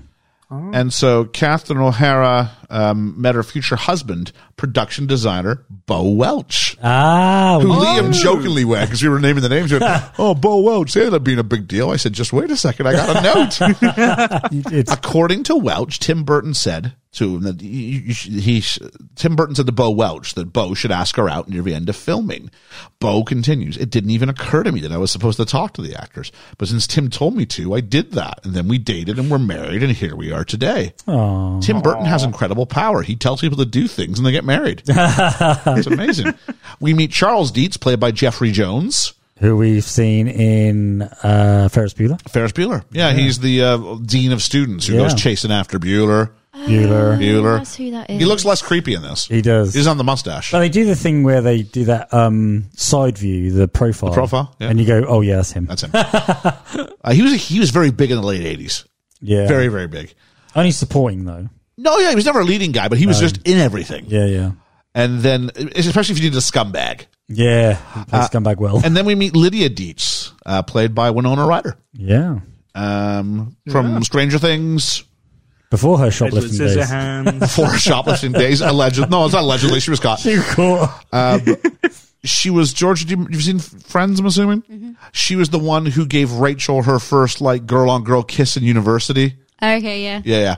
I'm trying to think what else I know. Oh, no, she's from lots of things. She's in Edward Scissorhands. She was, oh, that's true. Like, Burton loved her, and she was, like, Miss Hot Thing in the early 90s. Oh, yeah. She was a massive Johnny star. Depp was, they were linked together, weren't they? They were Probably, yeah. together at the time.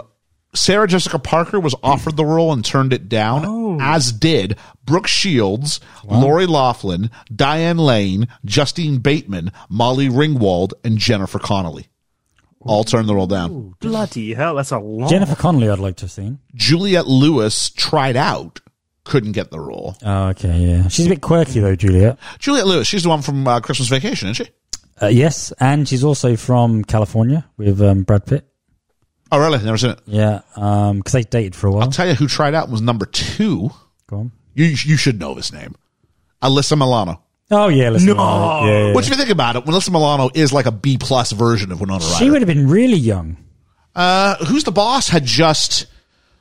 I don't know when Who's the Boss ends. She'd been comparable age, I'm sure. 88. She'd have been younger than Winona On that Ryder. note, did anybody do an age game? Ethan, have you looked up anything by any chance? Yeah, I have Good. an age game. Okay, so I guess we'll know how old... I got to bow out on the Winona Ryder. This is when we realise we miss Ellie. No, I think Ethan realizes if he's on, he's doing the age game. Yeah. Oh, jeez. I listened to I was listening back to the episode and the mess Ethan made of last week's age Oh, I game. did hear that. Oh, my word. I just remember going... As I was doing this remember age going- game, I was like, this one. I have photos now, so I know who's who. I just heard myself going, we're finished now. Cracked up There's our listening to that on the way tombstone. home. I don't have the actor's name down. We also meet Otho, who's like, it's not too often you find an interior designer who's also like an expert on the supernatural and occult.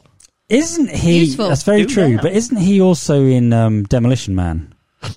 He was with... I have no idea. I think Never he's seen in... he's not someone I think he was in Demolition Man. So we have the first attempt to haunt these guys. Otho and Delia are looking through the house, and they open up a cupboard, and there is Barbara hanging herself from a rope. And what does she do? Her face She pulls peels her off. face off. And they go, ah!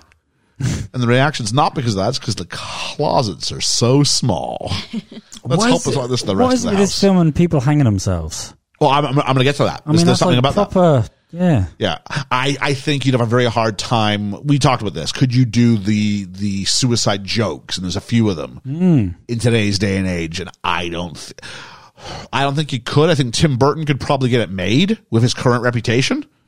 I think people turn on him for it, but I think I could get it made. I don't think he could get it to win. Back then, it was a different time. The Beetlejuice musical, which obviously is inspired by this and came out like 2 years ago, a lot more modern. They really cut it down with any real suicide jokes at all. Yeah. I think We should for expect. good reason. Yeah. Yeah. Then we have Headless Adam. where they go in and she's got Adam's head just sort of hanging there in her hand. And a knife in the other hand. Yep. Now, did she actually just stand there, and cut his head off? Said, let's cut your head off, shall we? Yeah, it turns out there's two Alec Baldwins. There's twins. Yeah. It was the other Baldwin brother you don't hear about so much anymore. William Baldwin. Billy Baldwin. Alec Baldwin was kneeling behind a black show card that was cut round his chin. Oh, okay. So very practical. Yeah. Cleverly done for his age. Yeah. They head up to the attic. Otto thinks there's something special up there. Otho. I gotta make sure it's not Otto, it's Otho. Otho. And so it turns out that Adam can run up there and shut the door and locks it. Pass through them, doesn't he? No, I think he just runs by them and they just feel breeze. Oh, do they? No. There's no passing through. Oh, I thought you passed through him. Barbara runs outside and sees the early draft of Dune. Like the first go before everything renders properly. They tried to do it using Windows 3.1. It wasn't taken. That was funny. Actually, 88 Windows 3.1. That's way early. And then there's some sandworm nonsense. As a kid, this freaked me out. Yeah, that stuff there, I was like, I don't like that. That's why I didn't. I was too young to watch Beetlejuice. Yeah, same. I was. I remember I'd have been like 10.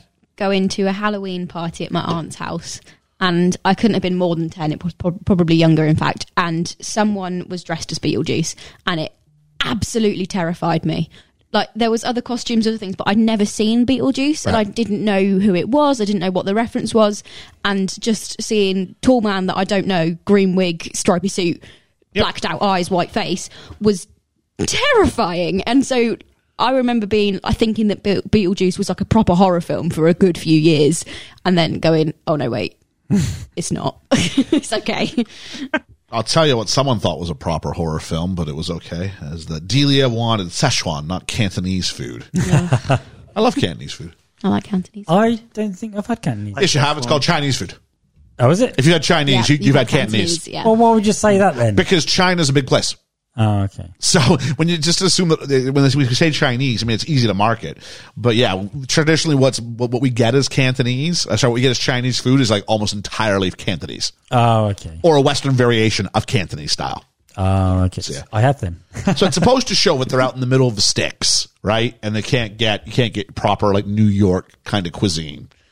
You eat hot dog. And Lydia is perfect for today's generation because she's dressed in black and she's very goth-like. Oh, very goth and complaining about everything. Fringe. I'm sure you do. That was cool. This is every girl I see at my university. Yeah, but here it's especially on the arts course. Here it's being played for laughs. Yeah, which is it wouldn't be played for laughs today. It'd be like, oh, they're so, they're so troubled. We need to make sure that they're okay. And I'm like, this is funny. I think that's why it's such a cult classic now, especially for people my age, because they just see Lydia and they're like, oh, yes, I want to say that I'm strange and unusual. This is very TikTok era cool. No one suffers like I suffer. Yeah. Yeah. And it's not us coming against mental health, far from it, but there is a bit of a caricature. Of course. So Delia says that everything's going. The furniture's going alongside whatever's in the attic. So this is the giant thing. The attic is the one part of the house that the Maitlands still have control of. And why would you go around spraying the walls? That's what colour they want them. Yeah, it's just them saying here's what this colour is because they're going to be taking down the everything anyway. Yeah, but you got to live in it. It's while you're... Oh, they're not. Not long because we got renovation day. Yeah. And Charles comes down. He wants a cup of tea. Tells the guys to take half an hour off. He drapes his kettle on the tap. I was like, that's so clever. So did I. Why have I never thought of this? Because my kettle is electric. It doesn't have. Of course. But I was sitting there going, that's really cool. So did I. We do that with the kettles out for outdoor work. That's Meanwhile, cool. Delia's outside and is going, I have 4 sculptures. Where's my 4th sculpture? And then, of course, it's being sort of raised up. Oh, and it got me. It comes smashing through the window. Scares the crap out of Charles. It scares the crap out of me. I think this was one of about 3 jumps that actually made me go, in my seat. It comes out, and then it sort of pins Delia against the house. Her direct line is, this is my art, and it's very dangerous. And during this, Lydia looks up and sees the Maitlands. And their heads look so big in that window. They did, yeah. That was not quite. Do you know what I mean? That didn't was not to scale. Gina Davis's hair. Yeah. And then we have a skeleton key that goes to the attic. This is dropped off by Jane. A skeleton key. Skeleton key can open every... how convenient. This week's Magic Doohickey will be the skeleton key. Yeah. This is a thing I see people talk about in real life. There is a skeleton thing, an actual thing, because that sounds so implausible. I honestly to don't me. know, because all I know about it is like a skeleton key for a house, mate. I don't know. Yeah. Not for a house. I mean, well, at work we all have keys for the same doors. Yeah. And that's kind of what a skeleton key would open all. Well, a skeleton key suggests that the locks would be individually different, but this key can open them all. Yeah. Yeah, As opposed to all the locks are the same, which is what you're talking about. Yeah, no, I know. Because but at my there's, work, all the locks are the same for the most part. there is you can get keys that basically adjust to the door. Yeah. That they're supposed to open. Yeah. And so as they're trying to keep Lydia out, there's a car commercial. Well, basically it's a car commercial that comes on the TV spontaneously. And there's some great bits where you sort of, he does it's a very funny car ripoff, like low rent car commercial, very North American in its style. Used very cars. much so. A used car salesman. Come on down! Yep. And they get like a pipe cleaner or something and push Lydia's key out. And she goes, oh. And they said, in case they're reading the book. And then tell you what, for the amount of time they had, I'm with the people on the other side. Like, read the book. Yeah. What else you got going on? Exactly. Although there was a thing about if they asked Lydia, because Lydia read it after and goes, you could make sense of that. As if like they couldn't, it wasn't in order for them. They couldn't read it properly. Whereas Lydia was able to read it. What we needed, if that was the case, is we needed a point of view shot that showed it all looking like garbled nonsense. Yeah. And why could this book be seen once they're dead, but then even living people could see the book? There are some fast and loose rules with some of this stuff. Yeah. Question: do you have a reasoning for why they changed the spelling of Beetlejuice? Yes. Yeah. What is it? What I think they changed it on the poster Yeah. so that people maybe would know how to say it. Okay, and it just stuck. I think the other one looks too foreign. Yeah. I don't think it looks funny. I think the word beetle followed by the word juice is quite funny. Yeah. But I think the other one looks too complicated and would scare people away. Beetlejuice as a name is the name of a star. Yes, Yeah, it it's, is. it's a star, Yep. isn't it? Yep. So did they just keep it in spelled the right way? I imagine that someone, as part of the negotiation with what the title would be, I imagine that, so we didn't get scared sheetless. I imagine that changing to Beetle Juice would have been the actual, compromise. Because then If I you get remember the joke correctly, where I think they can't read it off the screen, can you? Yes. Can they? Yeah. No, because that's why you have that, because you don't Yeah. know how to say it. Ethan? if I remember correctly, I saw it something ages ago. The reason that they have it spelt Beetlejuice is the whole thing of so they don't write his name correctly for him to appear as some kind of inside reference just to the film and how his name's actually pronounced. I don't understand. So they don't, instead of spelling it the correct way, they spell it the fake way. As if the that's correct, again, correct and incorrect. Which version are we talking about? So rather than the name of the star way. Beetlejuice. Okay, yes, Yeah. So instead of it spelling it the way that it actually is, they spell it the incorrect way of beetle and juice as a way to avoid them saying his name. I think that was the reason they give. They never see the name Beetle Juice as in two words. The only people who see the name Beetlejuice spelled the way that it's spelled is us. Oh, no, I know that, but I think it's just supposed to have us in on that kind of thing. I think it's so we're walking around not knowing what the movie's called. I think so when you see it on the thing, you're like, Beetlegeist. Yeah, I thought Beetlegouse. Yeah. No, I'm not going to see that. No. Beetlejuice. Oh, I know that. I've heard that. Yeah. I think that's all it is. It's just for comprehension for the masses. And so you can put a couple more jokes in. Yeah. Yeah. Anyway, if anybody knows the etymology of why it's Beetle Juice, let us know. Then we've got they draw this door With some chalk. with chalk, which felt very Pan's Labyrinth. If you've seen Pan's Labyrinth, and then there's a green light and the door opens. This is after I've knocked 3 times. 3 is an important number. It is. They go to a waiting room, and the waiting room is a great set piece.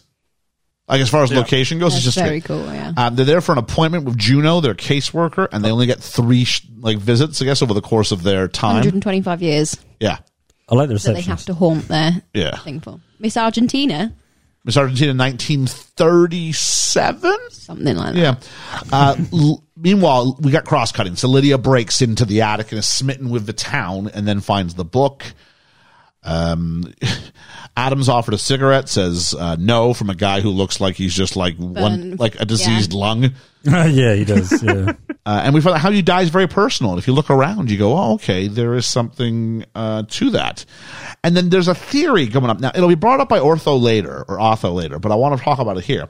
Is that he mentions that everybody, if you commit suicide, then you do civil service in the afterlife. And if you look at everybody involved in the civil service and the government jobs of the afterlife, they all appear to have done some sort of self-harm. Yeah. Yes. The receptionist with the wrists, the caseworker who's got the slit in her throat. It does feel like everybody's got that. Now, what Beetlejuice did, we don't know. The roadkill guy, the flag. The roadkill guy must have jumped purposely in front of a vehicle. Yeah. But it seems like if you've ended your own life, then you cheated the system, so you pay for it now in the afterlife. Yeah.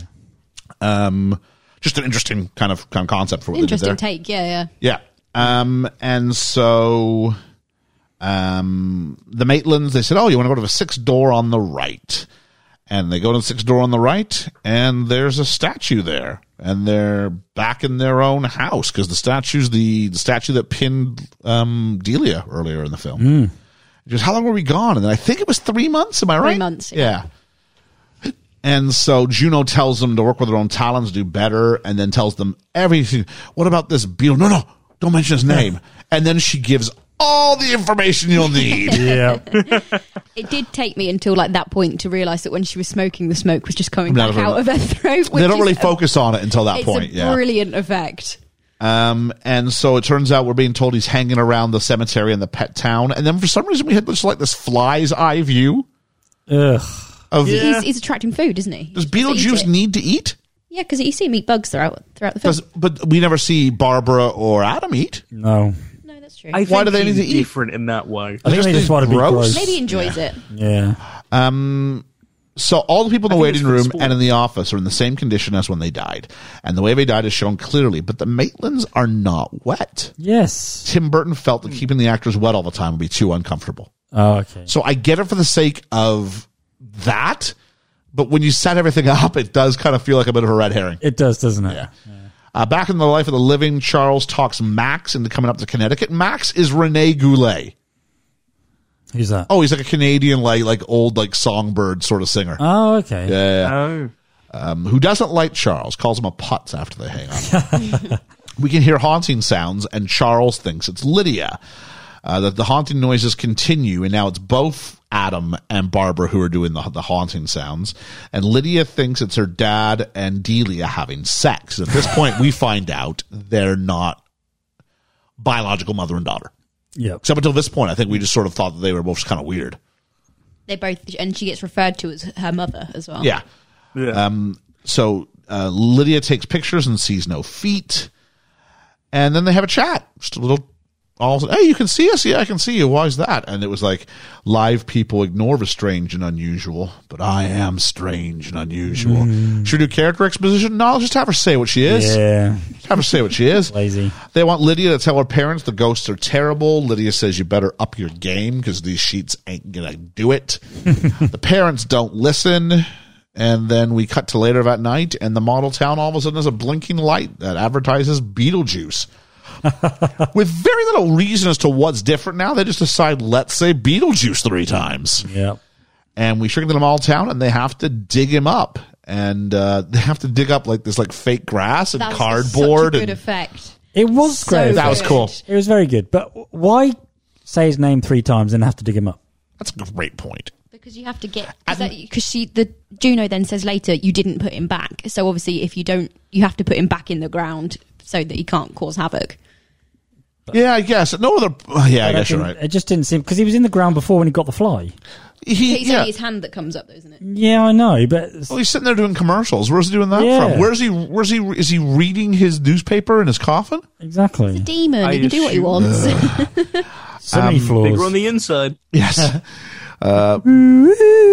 So Beetlejuice flies out of the casket once they finally dig him up and stops there, and he kisses Barbara, who he calls Babs.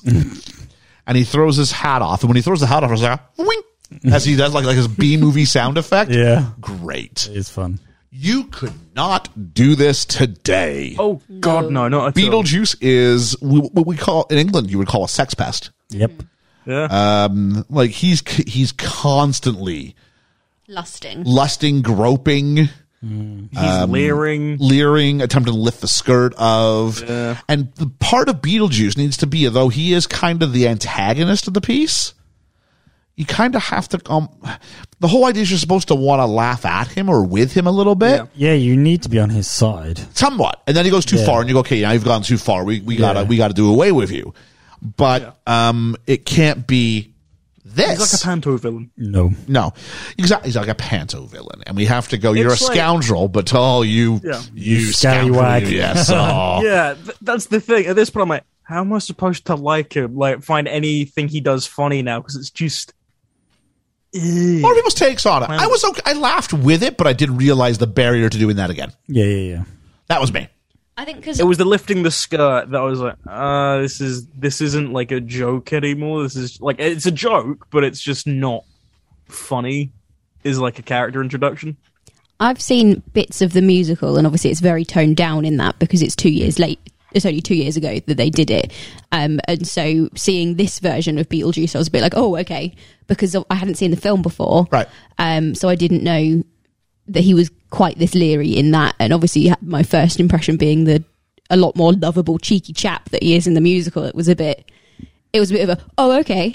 But I was still able to go, I get it. I know why they've toned it down now, obviously. But I get it. It's a different time that it was made in. Yeah.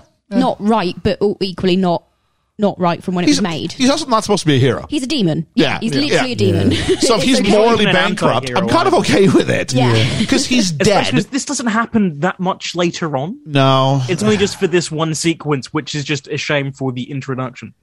So, the Burtons... The Burtons. Tim Burton, instead of Michael Keaton, Tim Burton wanted Sammy Davis Jr. Did he? Really? Bit different, isn't it? Yeah. The producers wanted Sam Kinison. Don't know who that is. You'll know this name. Or Dudley Moore. Really?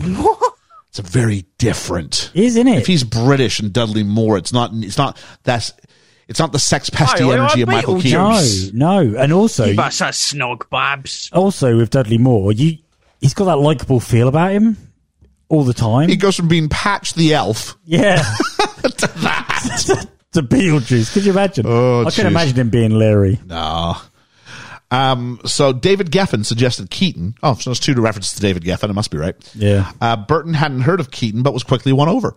Oh, he's so good. The character of Beetlejuice was originally envisioned in the original script as a winged demon who takes on the form of a short Middle Eastern man, intent on killing the Dietzes rather than scaring them, and wanted sex from Lydia instead of wanting to marry her. In this version of the script, Beetlejuice only needs to be exhumed from his grave to be summoned, after which he is free to wreak havoc. He cannot be summoned or controlled by saying his name 3 times and wanders the world freely, appearing to torment different characters in different manifestations. The script also featured a second Dietz child, a 9-year-old named Kathy, who would be the only person able to see the Maitlands and the subjects of Beetlejuice's homicidal wrath in the film's climax, during which he mutilates her while in the form of a rabid squirrel before revealing his true form. Oh. Yeah, I'm fine with this Beetlejuice we get here. I have no more complaints about what he did before. So you're not going to believe this. There was a rewrite. And the first rewrite by a guy named Warren Scarron retained some of the more sinister characteristics, but toned down the character to make him a troublesome pervert rather than blatantly murderous. Yeah. I like that, troublesome pervert. Yeah.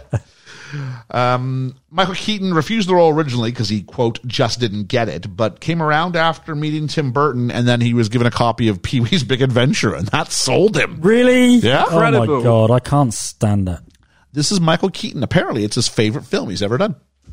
Beetlejuice. I can see why. It's very fun. Well, it's like, go say whatever you want to say. Yeah. Because what I have in a note is that Keaton apparently was allowed to ad-lib the majority of his lines. Oh, okay.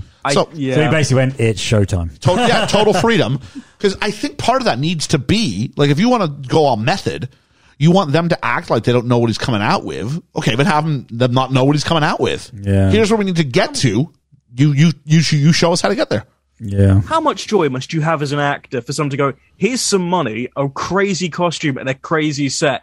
Do whatever you want. You and got to be people will confident like it." in your ability, though. Yeah. I think he'd studied a bit of stand-up, hadn't he, Michael Keaton? Oh, yeah. I think he knew how to. But it can't just be anybody can go on and do this. No. So, according to Keaton, the Beetlejuice character was described to him by Tim Burton as having lived in every time period, but no time period. Keaton used this as the jumping off point to create the character with such features as the shock hairdo, mold makeup, and large teeth. He said that when he first showed up to the set as Beetlejuice, the crew started chanting, "Juice, juice, juice." And this got Keaton excited for his role. That's cool. Aw. See, if it was the other way, it'd be Geis. All right, guys. Come on, guys. Calm down. So the Maitlands ask Beetlejuice if he can be scary. They want to know if he's qualified, which I hope now has led to the clip that I'm hoping to put at the start of this episode, where he talks about how he's trained at Juilliard and all that stuff. They said, "Could you be scary though?" And they shoot him from behind with all of this like, blah, blah, blah. And so the mind has to imagine. I like that. I think it's good. Yeah, I think We it's see good. bits. We see bits, but yeah. And then Barbara's not feeling it and goes home, home, home, which no one ever told us was a way you could get out of this. No. She just figured it out. Apparently, you can just say anything 3 times. And Beetlejuice has to do it. It's like the earliest form of like Money, Alexa. money. Yeah. I'd like to have seen her tap her heels together. Home, home, home. So Beetlejuice starts getting angry and he kicks a shrub and it falls over and is directed on this nice fucking model. Total ad lib and him having a shot at the production team. That is An brilliant. entire tree that falls down. Yeah, I was tree, sorry, yeah. And they just left it in. And then they recorrect it in the model, don't they? Yeah, he puts the little tree back up. Oh, on it's its stump. so good. So clever. There's a dinner party, and Otho says the bit about suicide in the civil service. Lydia confesses she saw some ghosts. This is in front of Rene Goulet and his wife. And some guy who I only saw from Cheers. It's all I know him from. I saw him earlier this year in an episode of Cheers. Delia tries to shut it down, and then as she's trying to shut it down, we just hear, Dale! Dale! Tim Burton feared the sequence would not go over well. Since his opinion, it wasn't very funny. He turned out to be wrong. Audiences loved it and think of it as one of the film's most iconic scenes. Of course it is. Georgia, who had never seen it before, what was your opinion of the scene? It reminded me of our good friend Alan Lord. Okay. Who likes to sing that song on karaoke. Oh, he does. Yes. Yeah. But yeah, no, I think it was great. It was brilliant. There's something, maybe because we're all musical types, there's something like performative about that, but it just seems like it'd be a pretty good time. Yeah. Yeah. You love it because like it's like acting without dialogue. Yeah. So it's like, how can I just react to this? And I'll say Whilst this. doing what you're supposed to be doing, but like also kind of not. Yeah. It's I brilliant. thought Delia was great, but I thought Jeffrey Jones was fantastic in this scene. Especially when they he's start so going together. funny. Oh, he's so good in this. I love how they look surprised. And they're like, ooh, Yeah. what's going on? And it's like every time it being stops, they're like, possessed. I'm going to try and smooth it. And then it's like this abrupt. Yeah. Really, I'd be very curious to know how long that sequence took to shoot. See, I haven't seen One this of my film for so favourite long, things, like- and yet what I liked about it is I remember this scene so well. Yeah. So even though I hadn't seen it for all these years, that is a very iconic scene in this film. Yeah. Ethan. One of my favorite things in films that I've seen recently is like whenever a character somehow magically knows like how to do certain moves, but their face shows the opposite, and it's like full body confidence in like every sort of movement they do, and their face just says the absolute opposite. And this sequence is so perfect because there's points where it looks like people get into it and they're like, oh no, this is weird. And especially with Otho, where he looks like he's having a great time, and then he realizes what's going on, and his body is like, nah, we're doing this now. I love it.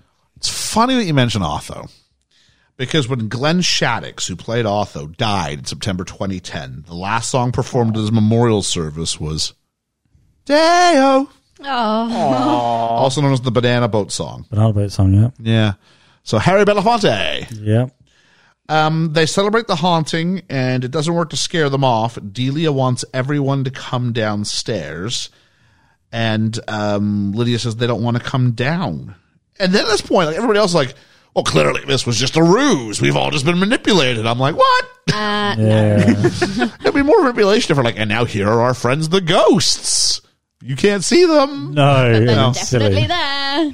I believe I How saw. could you be like, I'm dancing. I'm being forced to dance against my will. Someone's singing a song from their mouth that's not their voice. Oh, this is fake. Oh, this is fake. Unless you see the puppet strings. Yeah. I believe I saw somewhere that the original choice wasn't Calypso, and I think it was a Catherine O'Hara call to try Calypso music instead, because they were going to do a different song. Oh. This is way better, because it's so juxtapositioning. It's This so like funny. happy Calypso music with like what's going on. And then the Maitlands go upstairs thinking they've nailed this. Yeah. Like, just can't wait to see him leave. And meanwhile, they're all like, we're going to count our money. It's going to be fantastic. And then Delia, first Lydia comes up and they go, no, we can't do that. And then Delia goes upstairs and demands to be let in. The door finally opens and Otho finds and steals the handbook. Naughty. As they leave, the banister turns into a snake, and it's Beetlegeist. Wouldn't you feel the difference? Well, we do see her face kind of register, but something's not right. The snake scene had been filmed before Keaton was cast as Beetlejuice. Wow. And so the animatronic snake bore no resemblance to him. After Keaton had been cast, some additional film was shot for the scene using a stop-motion snake that looked more like Beetlejuice. This was suggested by the studio to make sure the audience knows the snake is Beetlejuice and not some random monster from the afterlife. Yeah, makes sense. Yeah, because this is the first bit that he interferes, and you go, wow, he's really good at this. Like, he's much better. Yeah. Like, forget all this, like, cutesy music stuff. we're going to do some proper stuff here. Yep. And then he's got Charles he's taking him upside down and says, we've come for your daughter, Chuck. Now, she's presented as a young girl. Now, we don't know how young, but, I mean, you can't be younger than 13. There's no way. No. There's no way. Alyssa Milano would have been a lot younger. I mean, I'm not talking about, like, real life. I'm talking about the way the character is presented. Yeah. Because she's called a little girl by Barbara at one point in the film. Oh, okay. At which point this makes the whole union thing really weird. Yeah, it does. Yeah. I believe I she think was they're supposed to, but Yeah, I believe she was played by a 16-year-old on Broadway for a while, so she's obviously Yeah, not supposed to be Sophia very, very old. something. She's like 17 now. Yeah. So that would have been like 15, you know? Lydia freaks out on Barbara because she felt it went too far. Leave me alone. Everybody leave me alone. Minnie Beetlejuice has an argument with the Maitlands and then ends up going to a brothel. Dante's Inferno. To which point Barbara's like, why did you build that? He's like, whoa. He didn't know. I think you would have noticed this before today. Yeah. I would laugh. He just kind of went, It is mentioned later, though. It's not actually Yes. a hardware store. yes.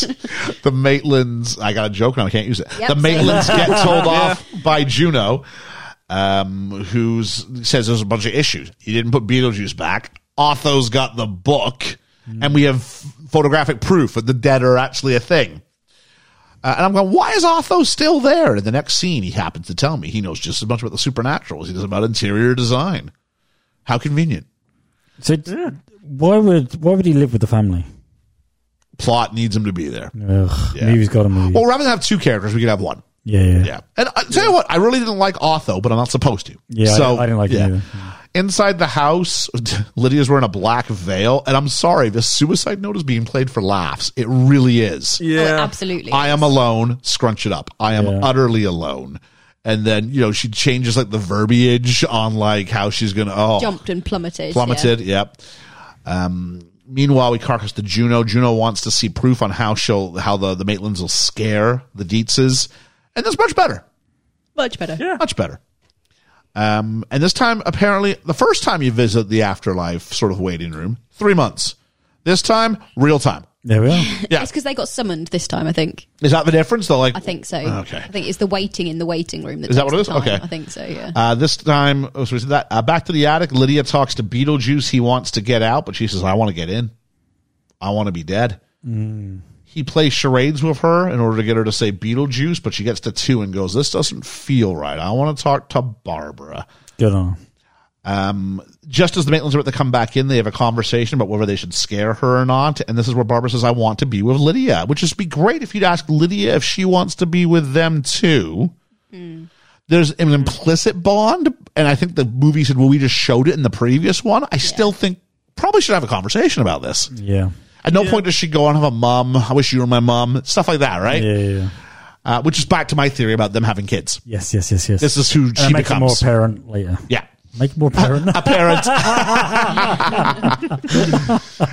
And so there's a pitch to Max, and Max loves this. There's a talking. He says, I'm a talking Marcel Marceau statue. Brilliant. Marcel Marceau was a mime. Mime artist, yeah. So never would have had a talking statue. Would have been. So it's a nice little joke, but it's very specific. I only know about Marcel Marceau through friends. Yeah, same. Because Chandler buys Joey a bracelet, makes fun of the Joey buys Chandler a bracelet. Chandler makes fun of the bracelet and says, we're doing impressions. Because he was doing, I pity the food of that bracelet.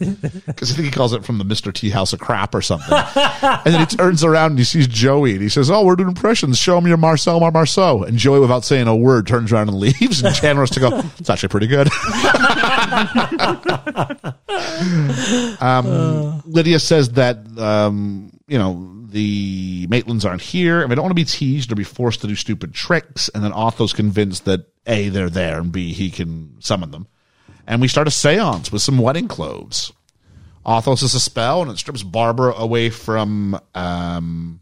And he sort of fills up the wedding dress and starts to age terribly. Oh, real bad. And then he does likewise. I hated that bit. I love it. This was the practical effects are incredible. I hear you, but man, when I was 10, I didn't love this. No, so for a minute, I'm 10 again. I'm going, I liked this when I was 10. Same. I heard the jaw starts falling off and all that stuff. Oh, Lydia asks for help. Hands, they crumble. Yeah, Lydia asked. I remembered all the breaks. I knew exactly when they were all going to happen. Mm-hmm. Lydia asked for help, and Beetlejuice wants to stay out, or you can. He wants to stay out, and that means I have to get married. And so he sort of forces her to say Beetlejuice 3 times and agree to marry her, which is persistent. He's so lusty with Barbara, and then by marrying Lydia, like, I know he's supposed to be a demon. Now they're very careful not to have him do anything overtly sexual to her. Yeah. He doesn't or even say anything. Yeah, they don't do anything like that. But still, the premise is a bit. So he comes in, and he starts off with attention Kmart shoppers. Which actually, when Kmart was a thing, that would actually be like a thing they would say to you. Attention Kmart shoppers, check out aisle 4 for our deal on red licorice. That's attention red licorice, aisle 4. There's Beetlejuice toys, aisle 6. Yes, there were really Beetlejuice toys. It was a huge deal, yeah. Ah, okay. There's a merry-go-round, with Beetlejuice as the center of it, and he blows up his hands to be like mallets that he uses to then ping up the special guests through the roof. I don't think we ever see them again. No, I think he might have killed them. He might have. I think he did. Otho goes for a run, and Beetlejuice catches him before changing his suit color to blue, and that's it for Otho. He had a blue suit. That's his punishment. For him, and a spotlight. It doesn't match. Yeah. The wedding, the promised wedding. Lydia makes this promise. Mm-hmm. She's in red. The red wedding. Yep. Alan's jaw's falling off. The statues come to life and trap the Deeses as witnesses. Yeah, but Delia's hat is over her face, so actually technically she can't see. I think I would like to have known how he can manifest the statues into living beings. And other things. I guess he doesn't. He just moves them. But I guess does he? They seem like they're somewhat sentient. Yeah, maybe he just possesses them for a bit. Maybe. We get all this typical Tim Burton aesthetic. Alan and Barbara, if you look carefully, start to de-age. Yeah. Lydia tries to say no, and then Beetlejuice throws her voice into his mouth, which is fantastic. I, Lydia Deeds, being a sound mind and body. I love this man. He is my man, and I love him. Which, of course, then Winona Ryder's acting opposite this with just her eyes. Fantastic. Brilliant. Adam, is stopped with his teeth falling out, and then when he tries to pick him up, he's transported to the village. The village, yeah. The village. He gets the much better deal of the two. Because then Barbara tries. She gets a zipper for a mouth, and then it's a steel plate. And then opens it. Opens at the top. Steel plate. And then he dumps her into Dune. Yeah. Yeah. I'll tell you what. Why Barbara couldn't say it quicker? Oh, it was just, I'll tell you what. Beetlejuice! Just say it once and you have to pause. Like, someone told us you had to pause 3 seconds. No. Yeah. I'll tell you what, like, if you look at that footage from Dune, like, Denis Villeneuve cleaned that up before he put that up on the screen. Like, that is fantastic. Did. That's great. Meant for the big screen. And then Adam drives off in this, like, Jeep thing, and it crashes in, not a Jeep, but a car. This miniature car, which works. He drives it off of the map, which is downstairs now. Into Beetlejuice's foot, which distracts him. What? The car explodes. The car explodes. He gets out before. Oh, he gets out. Okay. Yeah.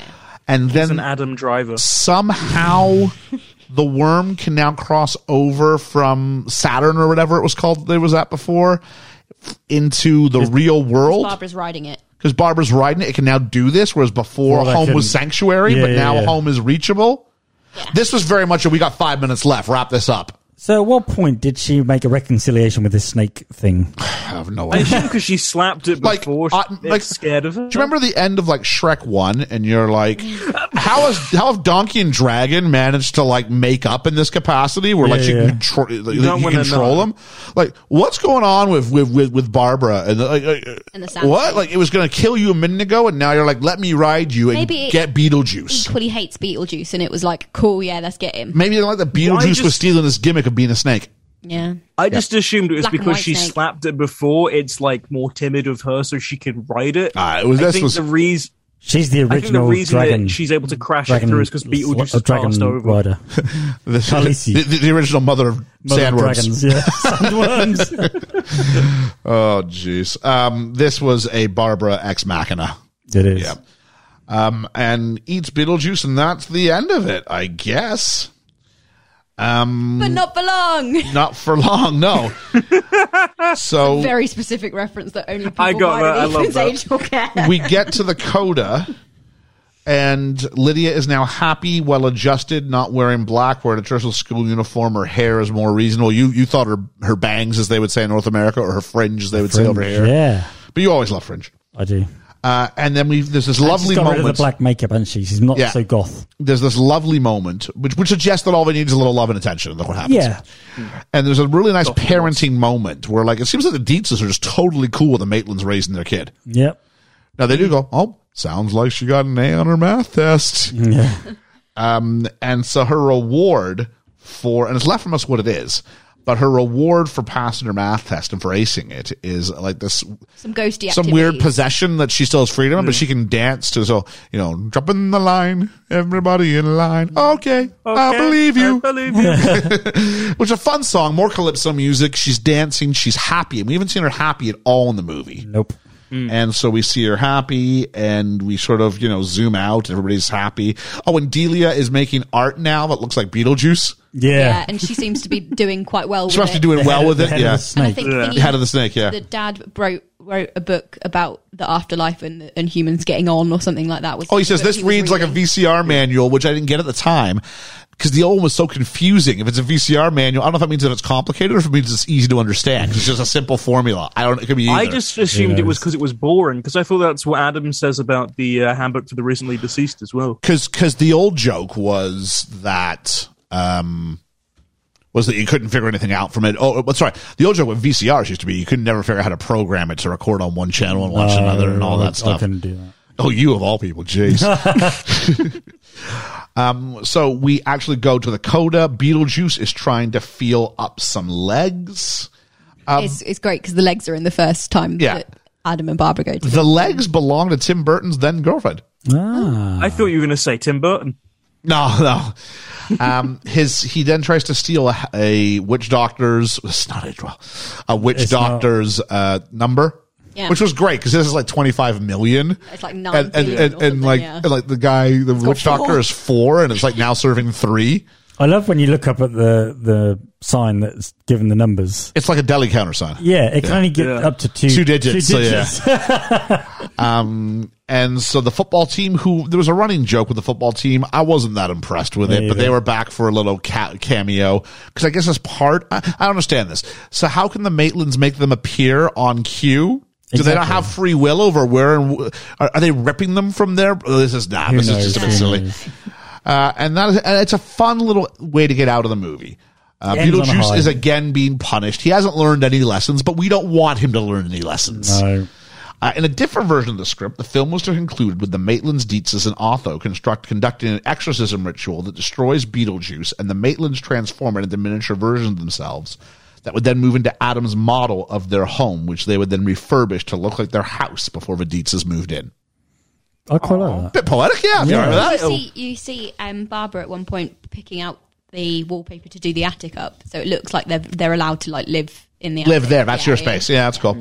According to producer Larry Wilson, another ending was darker, with Winona Ryder as Lydia dying in a fire and joining her friends in the afterlife. No. They changed it after considering the message it would send to young people that death would be a happy ending. Yeah, no way.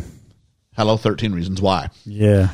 A tidbit, Beetlejuice was the first ever DVD sent out by Netflix.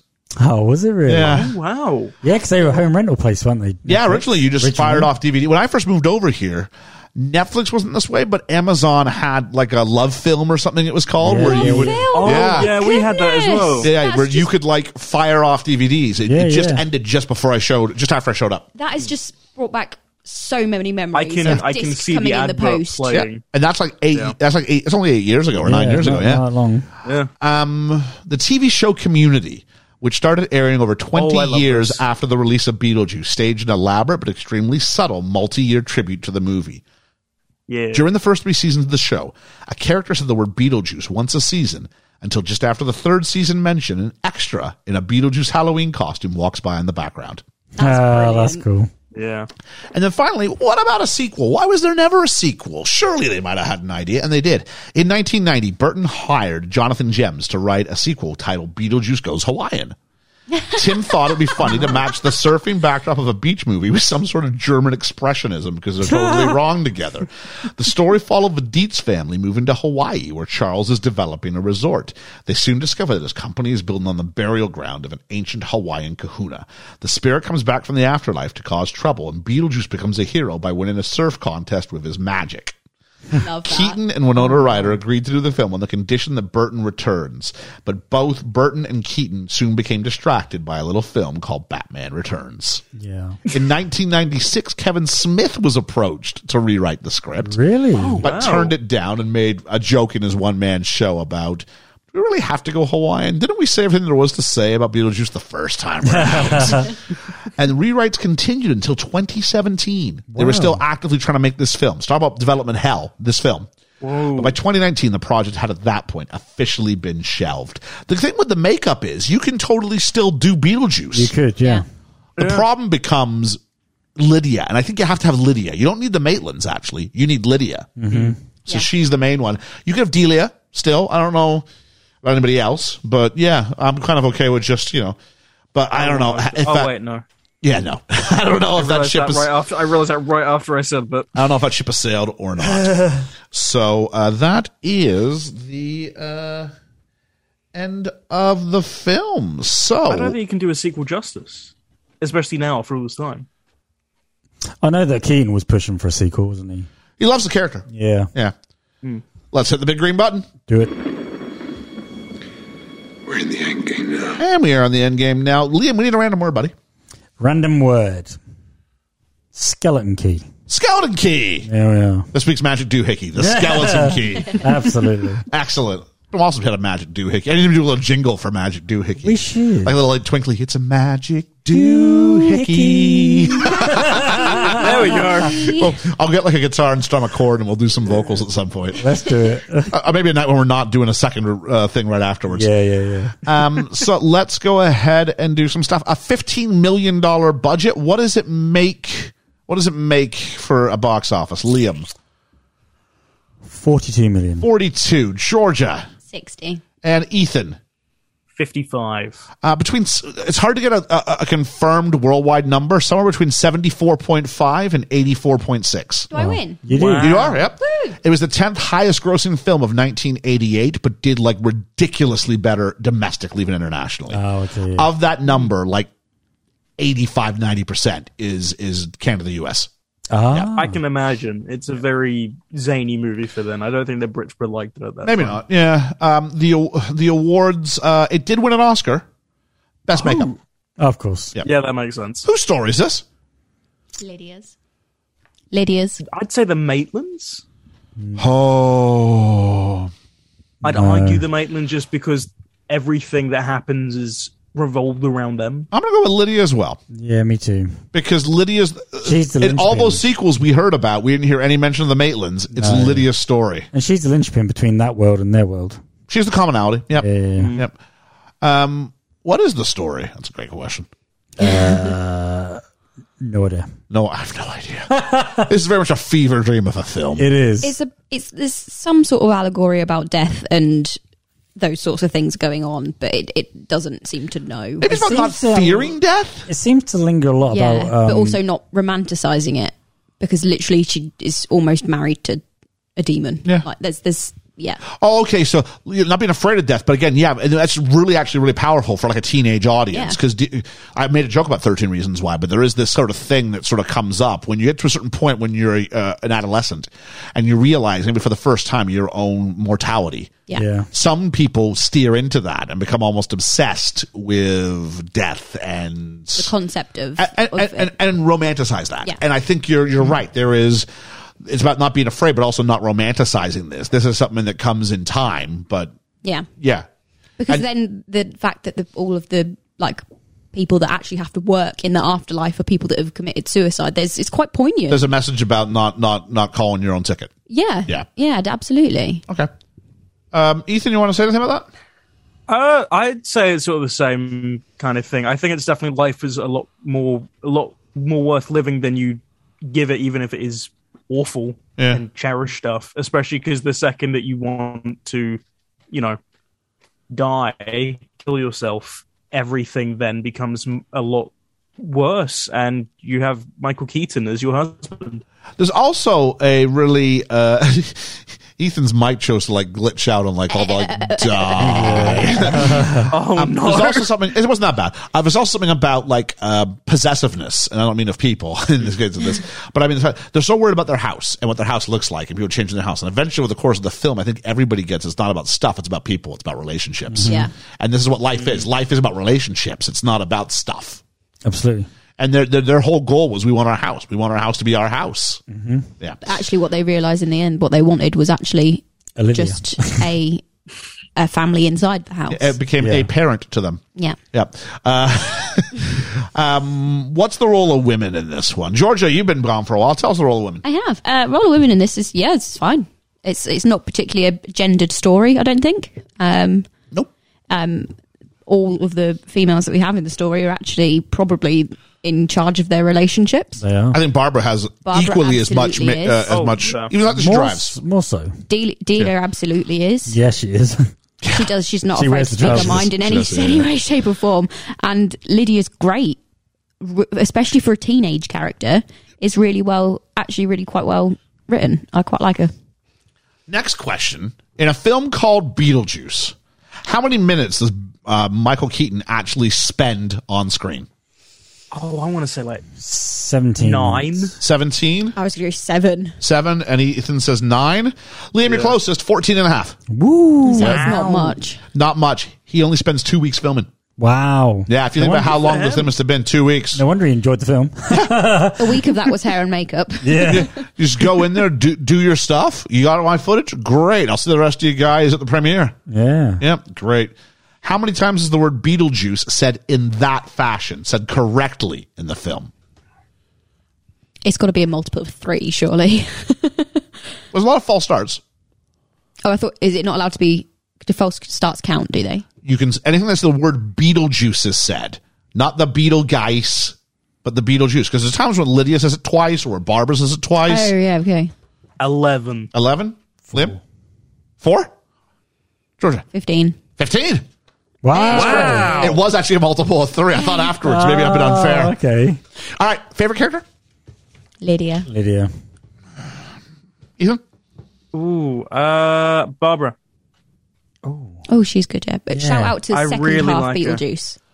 I'm gonna So not the perfect. honorable mention Delia, yeah, who she's I great. really like in this. Oh, yeah, she's good.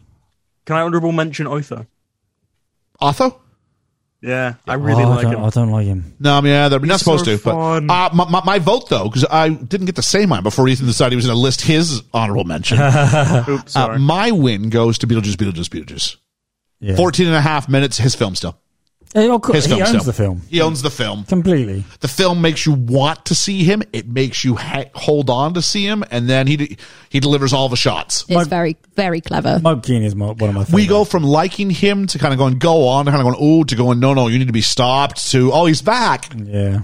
That's not easy. No. You've got to be Especially likable. in how short this film actually is in comparison to a lot of films. Yeah. Best moment, best element? Oh, my best moment is the Deo. Oh, that's a good point. The Calypso scene. Yeah. That's brilliant, because that's the one that stuck in my head. And the end scene when she goes up and the other Calypso bit. Oh, so the two versions are the same. so Shake, come on around, shake them all the time. They're just fun, aren't they? They are. They break up the film.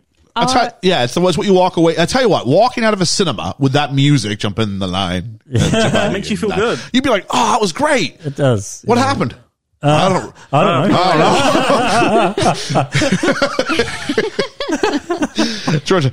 I really like the practical effects, including the claymation stuff, like all of the like stop motion animation. It is so like when the statues come to life, and the snake face and the little different bits, and the faces that Adam and Barbara pull out, and those sorts of things, because they're like clay stop motion animation, which I have a very fond. Like, you're a big fan of that stuff. I love it, and it makes me happy when I see it. So yeah, definitely that. Ethan.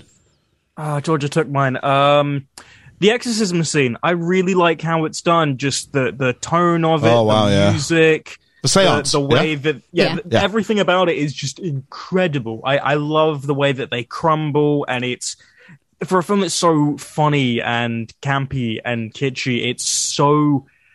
You really feel concern. It has this sense of dread and foreboding, like this is the end for them. And I really like it in a film where it's supposed to be like death isn't always the end. I really like that. I'm going to go with, you've taken a few of mine, but I think my number one still stands true. So I'm going to go with that. Although maybe it's 1A and 1B would have been Calypso.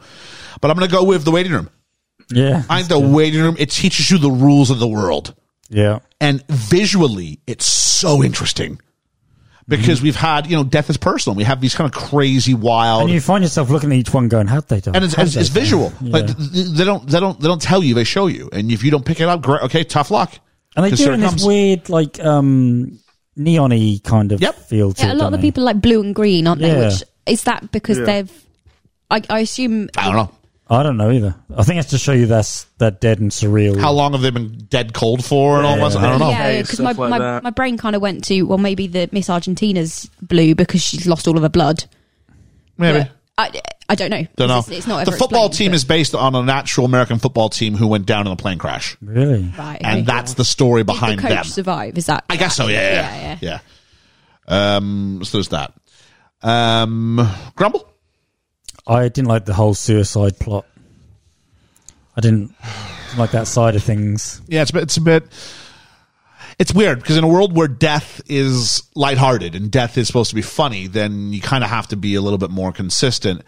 I do like they try to play it off with the message when Barbara says to her, "No, you can't. Trust me. You don't want to die. Death won't solve your problems." Yeah, exactly. They try to solve it there, but it's really hard to make it seem really, really fun without romanticizing it too much. And the suicide thing it's a clever idea. It doesn't mean necessarily it's a good idea. No. Okay. It never sat well with me then. It doesn't sit well with me now. Yeah. Georgia? I don't think it's the film's fault, but well, no, maybe it is because I was expecting more backstory to each of the characters. And I didn't get it. But I don't know. Barbara and Adam are just two people who are madly in love. They have a nice life, and they want a baby, and that's their story. Middle America. They can be anybody. Yeah, they're just really happy with bad things happen to good people. Yeah. Yeah. No, I think that's an expectant because of the musical. I think I've seen like song titles and some of the and, like one of them's "My Dead Mum," which is sung by Lydia, which obviously.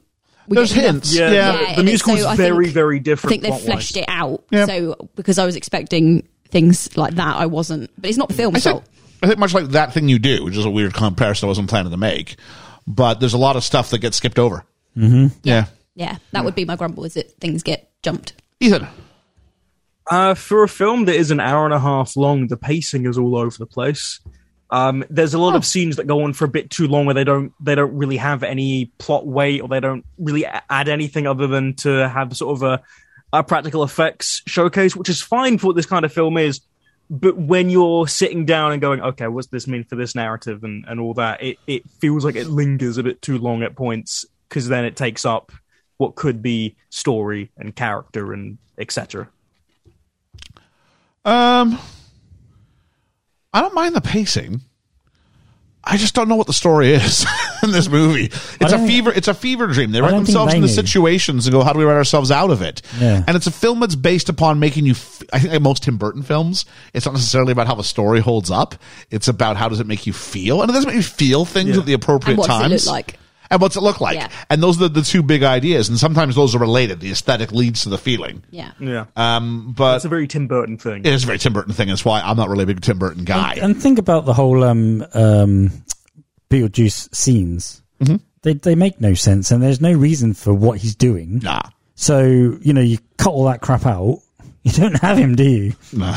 There's no reason for him to do half the stuff he does. No, I mean, it's just showcasing, like you said, it's just showcasing Tim Burton. You could theoretically just remove Beetlejuice from the movie, and you could probably still have almost the same story. You wouldn't have this great big comedic moment. But the story is still there, yeah. The only thing you don't get is you don't get that reason for everybody to come together on one page, or for the Dietzes to appreciate the Maitlands if he doesn't save the daughter. Yeah. If they don't save the daughter. I compare this to a film that we've covered before. The Grand Budapest Hotel, which stylistically Tim Burton and Wes Craven? Not Wes Craven, Wes Anderson. Wes Anderson, yeah, Wes Craven's the other guy. They both have very distinct styles for their films, and both of their films absolutely batshit. And if you try to get someone to explain, if you try to get someone to explain the plot, they would struggle for a long time to make it make sense. I'm not saying that's bad, but they both just they're a experience. They're a stylistic journey. I remember saying. Things. I understand about Grand Budapest. I said you need something more than just absurdist humor to carry me through. Now this doesn't even have that. This is more like that Tim Burton aesthetic, and you need more of that stylistic presence. And that's my issue with the film, is that it's style over, not even style over substance, but style over like story. Like we don't even, I don't know. I mean, obviously the first draft was a complete mess, and they keep trying to clean it up, but I don't think they really ever. No, they didn't. As far as like, is Beetlejuice one of the all-time great characters? Sure. Yeah. I said like Beetlejuice, comic. you know who we're talking, and Michael Keaton nails it. Brilliant character. Does he fit into the story they've created? No. Hell no. Not a prayer. So They're trying to shoehorn him in. Is that anybody's best role ever? Oh. No. Delia's better in this than she is in Home Alone. I might say it's Winona Ryder's best. I'm trying to think of something she does better. In general, I haven't seen Stranger Things, so she's very good in Stranger Things. But she borrows from the legacy of this film, right? That's what makes Winona Ryder in Stranger Things, is because you go, oh, it's about dealing with people on the other side of death. Gee, I wonder where we've seen this before. 80s nostalgia. Really. She's more just like a very concerned mum. And it's not really even death related. It's more just, where is my missing son? But the whole thing about Stranger Things is 1980s nostalgia. And it's TV, not film. And people on the other side, and da-da-da-da. Whether she goes across or not is irrelevant. The fact that she's present in that makes you go, she's in Beetlejuice. Yeah. I see what you're doing here. She's in Mermaids as well, wasn't she? Sure. Is she? Was she? Yeah, I think that was one of her early films. Yeah. I mean, like everybody, I thought Winona Ryder was great. I like doing Edward Scissorhands. I was going to say, I can't remember her in Edward Scissorhands. I prefer this to Edward Scissorhands. Do you? I think so. I prefer Edward Scissorhands. I'll reserve the right one if we ever do that one to revisit, but I think I like this better. There's more emotional pull, I feel, with Edward Scissorhands. Edward Scissorhands is Tim Burton gone full Tim Burton. Yeah. Edward Scissorhands is like if you made like Melancholy a 2-hour film. Yeah. It's snowing, snip, snip, snip. Oh, I cut your grass, snip, snip, snip. Give you a haircut. Our hotels are, our houses are pastel, snip, snip, snip. I mean, I've not seen it, so. I just saved it 2 hours.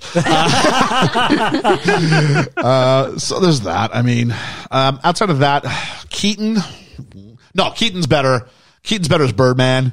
Keaton's better as Vulture. I like him better as Batman. He's great. Batman. I like him as Batman. I want to Let's get nuts. see. Let's get nuts. I want to see Returns. I haven't seen Returns in a long Oh, time Return's good. because I think I have to judge both of them on that.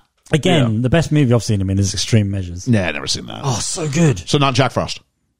Oh, that's close second. Or is the Snowman? Yeah. That's close second. Oh. Outside of that, this is the best thing I think Catherine O'Hara's done that I've seen her in. She's better in this than Home Alone. Oh, yeah. That's what I said. Yeah. Yeah. If we're including TV, then Schitt's Creek, but she's the same in both. See, the problem is Schitt's Creek gives you, I mean, any TV series gives you so long to build that character. Yeah. Like, she had to do it here in the supporting role, and I think she's great in it. Good. And she has an arc. There is some movement. There is some movement. Yeah. Yeah, she's great. So I think it's about that time, Ethan. Age game. Let's all play the age. Never wanna act my age. What's my age again? What's my age again? Game. Sorry, I didn't catch what you guys did there. Ethan. Yeah, so we've got an age game that isn't going to be a complete mess this time, thankfully. Yeah, So- we'll believe that when we see it. Yeah. We'll judge. So we've got Michael Keaton, who plays Beetlejuice. Okay. It's really hard because you don't see his face. I don't think he's very old because I'm trying to think of how old he looks in Spider-Man because that's Yeah. the only other thing I've got comparison for. I'm going to go 30. I'm going 32. 28. 37. Wow. He's Yeah. aged well. Shut He looks so good, doesn't he? Wow. He looks good now. Yeah, Yeah. that was what my thing was going. Oh. Yeah. Yeah. Like Wow. he's... No, great. Yeah. Next. Alec Baldwin. Now, to be fair, we don't know for sure if Ethan even knows who's who. No. Like, it's totally possible. Yeah. Wait, Michael Keaton, he was Yeah. the little girl. Yeah, right? that's right. The dog on the bridge. Alec Baldwin. Yeah. He looks really young in this. He does look really young. I'm going to go 28 again. No. 33. 35. 30. I win. You said 28? Yeah. Yeah, shoot. Gina Davis, Barbara. Babs. 34. 26. Don't try and do the math. 31. Oh, Ian's the closest. It's 32. Hey. You were trying to do the maths. No, I wasn't. I was trying to figure out, I'm going, where is she really? Yeah. I was trying to remember League of Their Own a little bit, but yeah. Yeah, that's what I mean. Yeah, I was going to say no cheating for League of Their Own, but If you think I remember that, jeez. Yeah, you got to think That one's like a year ago, isn't it? It's got to be, innit? Yeah, I think it was my wild it card was like last year. September. It was my wild card last year, so it's over a year ago. Goodness. We've got Winona Ryder, Lydia. I know this. Okay. I'm going to say 17. 16. 17. Yeah. 17, yeah. Yeah. I like that you had to double clarify that I was correct. Well, sometimes I know it because I know how old they were when they were shooting it. So sometimes, when they release, isn't the same age as when they were shooting. Yeah. So if Georgia had been right by, but I might have gone, she was 17 when she was shooting it, but 18 when it came out, it might have been one of those. But no, it was the same age for both. Plus, it is you though, so God knows. I can confirm exactly. he knows who Winona Ryder is. Winona Ryder was the massive worm. Jeffrey Jones, Charles. Oh. 42. 48.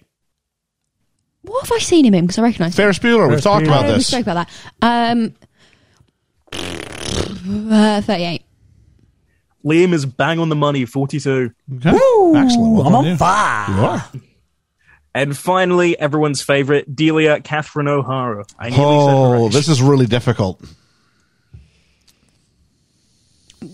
35. 38. 39. Liam is the closest, 34. Wow. Okay. Yeah.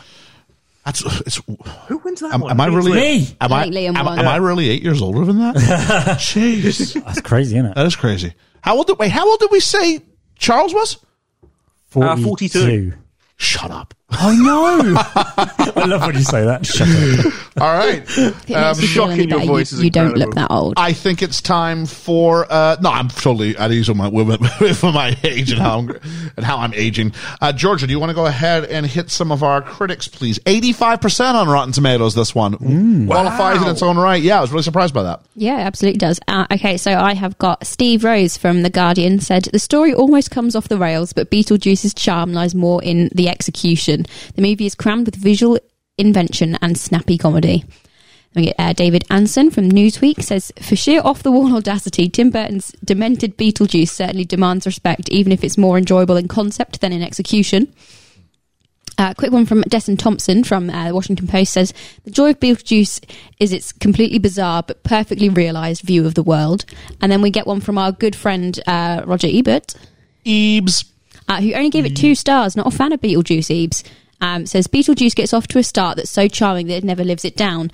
The movie is all anti-climax, though, once we realise it's going to be about gimmicks, not characters.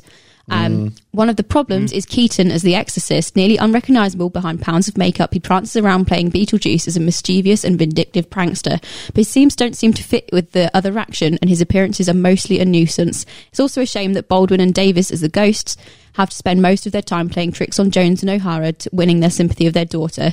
I would be more interested if the screenplay had preserved their sweet romanticism and cut back on the slapstick. Part about Keaton being in the wrong movie is a little bit similar to what That shocked me. Take that again.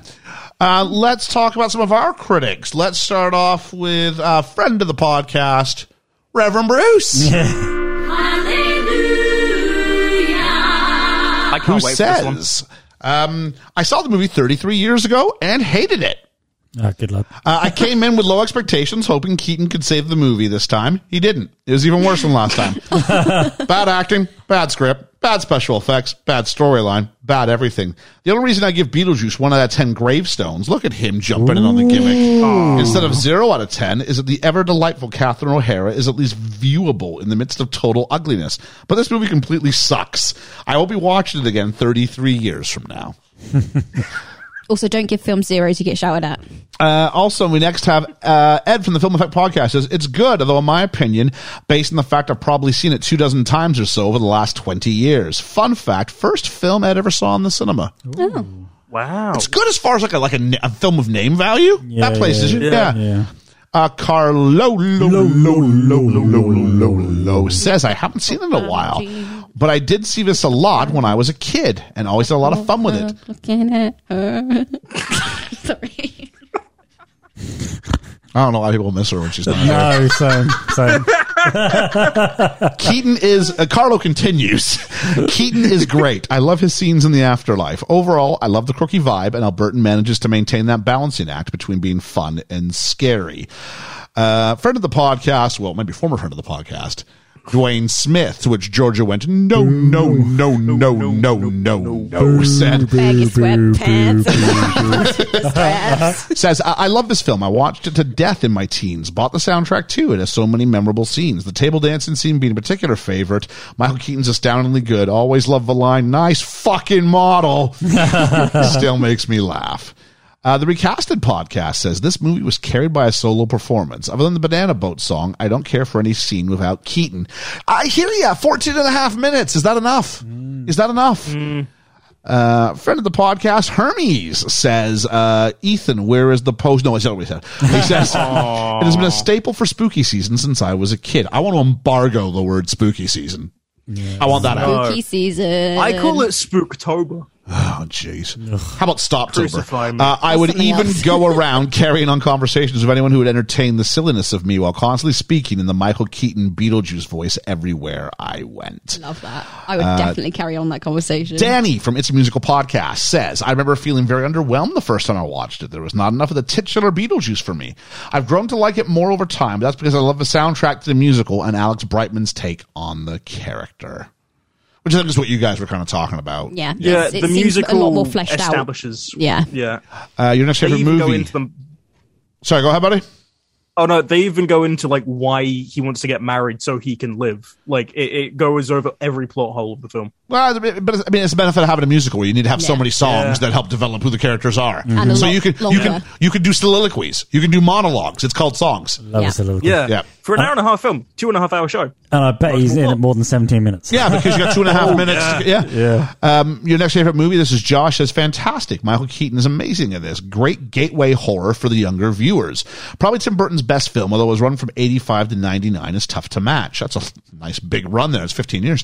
And I sing Deo at the end of work every night, which I was introduced to through this film. Julene says, love this film. They have a fantastic cast and Keaton really shines as Beetlejuice. You know what? I don't think enough people are giving Gina Davis credit here. No, they're not. No, they're not. Fun fact, I was intensely bothered by the fact that the mom indirectly licks the dad's hand. I don't know. That scene stayed with me all these years. I love Gina Davis in this. Okay, whoops. Sorry, Julie. I did not know that was coming. Cartoon Dumpster Dive says, we found out more people like the animated series more, but I, for one, love the movie. I have seen the animated version of it. It was a TV series, ran for like 1 year. Never seen it. It's trash. Scissorhands House says Michael Keaton was brilliant in this. Scissorhands House. I wonder if they're a big fan of Burton. I think so. Says Michael Keaton was brilliant in this role. There were many other actor roles that got more of a nod, but none of them came close to the portrayal of Beetlejuice. Epic. Okay. Simon Barr Brisebois says it's a hilarious movie, absolutely perfect in its plotline and comedy. The visual work is pure Tim Burton and Bo Welch. Production designer, yes, and Mr. Catherine O'Hara. Yeah. Creativity with excellent Catherine O'Hara, Glenn Shaddix, Winona Ryder, Michael Keaton, Jeffrey Jones, and Sylvia Sidney on screen. Sylvia Sidney was the woman who plays Juno, I believe. Oh, okay. She's really good in this, actually. I'll Yeah, give her credit she's on good. that. I believe Burton flies directly down to talk to her in person to sell her on the film. Really? Yeah. Wow. And then he continues, and the soundtrack by Danny Elfman's a masterpiece, one of his most memorable. Beetlejuice is the film that helped Tim Burton become a big name and produce his Batman films and other landmark classics like Edward Scissorhands. Thanks for everybody who joined in. Yeah, thank you. The fledgling fandom called this one a great movie with 57.4% voting it a great movie, 27.9 good, 8.2 okay, and 6.6 poor. So it doesn't avoid the blade entirely on that front. Usually we don't get a whole lot of people saying something's poor, but I think this is one that could divide. I just kind of want to, before we do our scores, kind of talk about something called auteurism. It's a little bit of, Georgia thinks she can teach films. This is a little bit advanced film, Okay. if you will. Okay. Yeah. Auteurism. Yeah? Auteur. So it's like the French word for author. A-U-T-E-U-R. Yeah. And it means the one individual who's responsible for like the creative direction or what you see in a film. Most of the time it's a director. Occasionally it could be an actor. Think Tom Cruise. Yeah. Like Tom Cruise, like those big stunts, those ridiculous kind of over the top things. And sometimes it's producers. Think Bruckheimer and Simpson. Yeah. Right? Yeah. Like their films are like their films. You know what you're watching a Bruckheimer film when. Of course, yeah. Now, you know you're watching a Tim Burton film when. Yes. And so that's the thing with it. It's like, I don't think I like Tim Burton because his films feel not samey, because I like Christopher Nolan's an auteur and he does stuff with narrative and mixes it all up. That's his signature. But Burton stuff where everything's kind of like, not straight. It's all like exaggerated angles and darkness and, these kind of really, I don't get it. Burton's not my thing. I say this every year in my class, and there's always one person, it's usually a teenage girl, who goes, I love Tim Burton. I'm like, of course you do. Yeah. I don't know what it is, because there's like a Lydia in every one of my classes almost who loves Tim Burton. And I'm just like, if you're a Burton fan, great. I still sit here, because I came in going, I think I'll like it more than I did. I think that part's true. I don't think it escapes the Burton-esqueness of it all. No. I'm probably more willing to forgive it when it's like Batman and it's Gotham. I love Batman. Than when you're trying to get me to buy into something that sort of happens kind of in a real world, even though it's the afterlife. Yeah. Yeah. Yeah, that's just all I want to say about that. It's just the idea. Now, does Burton get there on his own? Well, of course not. Because how can you be the one this is the criticism of auteur theory. He's got the same, Danny Elfman's doing all his music. And you've got, Bo Welch doing the production design. When you see people doing the same things over and over again, is it really more of a collaboration and an individual vision? And everyone goes, Tim Burton! Yeah. I was like, Can I'm more like, Tim Burton. Yeah, same. Can authorship be more than one person though, or is it? It's almost absolutely usually one an individual.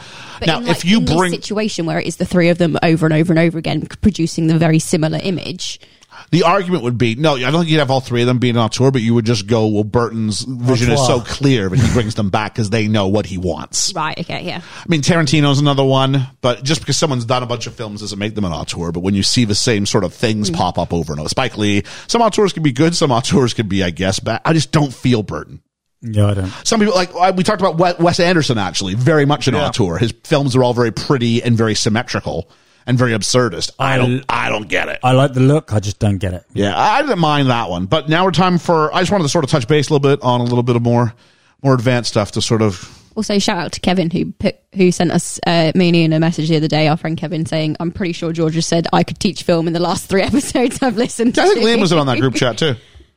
Was I don't know if you responded to it at all. It might have been one of those million ones that pop up on your phone that you don't get a chance to see. You know, well, I answer some. Yeah, he said he gave us some good news. But he said he was enjoyed. It started, but he really enjoyed 1 Minute Time Machine. Yeah. So thanks, Kev. Oh, cool.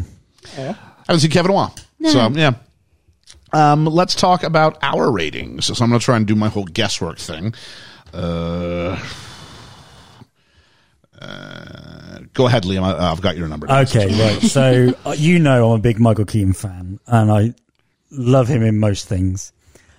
I've struggled with this movie my whole life. Nothing's really changed. There are elements of this I like, but visually I'm not a Tim Burton fan. So, I'm going to give this a week. 5.5. Lydia Fringe Spikes. Okay. Georgia. I'm also not massively a Tim Burton fan, but really enjoyed this.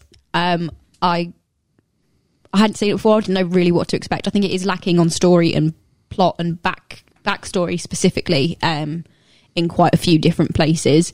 But I really enjoy the concept and the execution, just maybe not the script. Actually, no, the script is good. It's just story that's missing. Yeah, it's difficult because there's some really good bits and some really not good bits. And there are bits where you go, if you don't see it, you don't see it. But if you do notice it, it's a great little extra gag that they've put in that didn't necessarily need to be there. But it's fun, and there's a commentary on life and death, and it's interesting.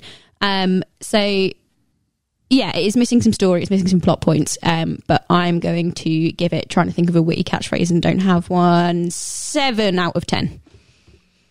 Oh, so when you said you really liked it, I had you going much higher than that. Not with my guess per se, but when you went, I really like this, I went, wow. How high are we going up this ladder? And it turned out, not that high at all, actually. The lack of plot I don't like massive. ladders, but I'd be okay where Georgia had it. I can climb that high without getting too scared. The lack of plot is massive. Okay. It knocks it down. Ethan. It's really difficult because there's a lot of this. I like stylistic films. I really do think they're done well, and this is a fun, zany film, and it's practically really impressive. It's just a shame that the pacing of this is like a dream where nothing happens and so much happens, and there's no explanation. It's fun. The characters are great. I think it's really hilarious at points, and it's got it goes out on a great high. But from a film, it's really difficult because there's so much missing and lacking. So I'm going 6.5 Othos out of 10. You're just claiming a character as a thing? Is that what really happened? Yeah. Yeah. Wow. Okay. Mine's going to be Barbara's riding sandworms out of 10. That's my thing. Excellent. Thanks for jumping on with The that. only person I got right this week is Georgia. Woo! Where I had you at 7, and then I thought, I'm not going to get her right at all. Then I went, no, I am. Okay. I like the latter. I was 1 high on both Liam and Ethan. I had you both one full point higher. Oh, so 6. I had you at 6.5, and I had Ethan at 7.5. I struggled with 5.5, 6. Yeah. But I'm never going to watch this film again. I thought I was going to come in, and I was really looking forward to Michael Keaton. And I enjoyed Michael Keaton's performance. That's the hard part about this film. Yeah.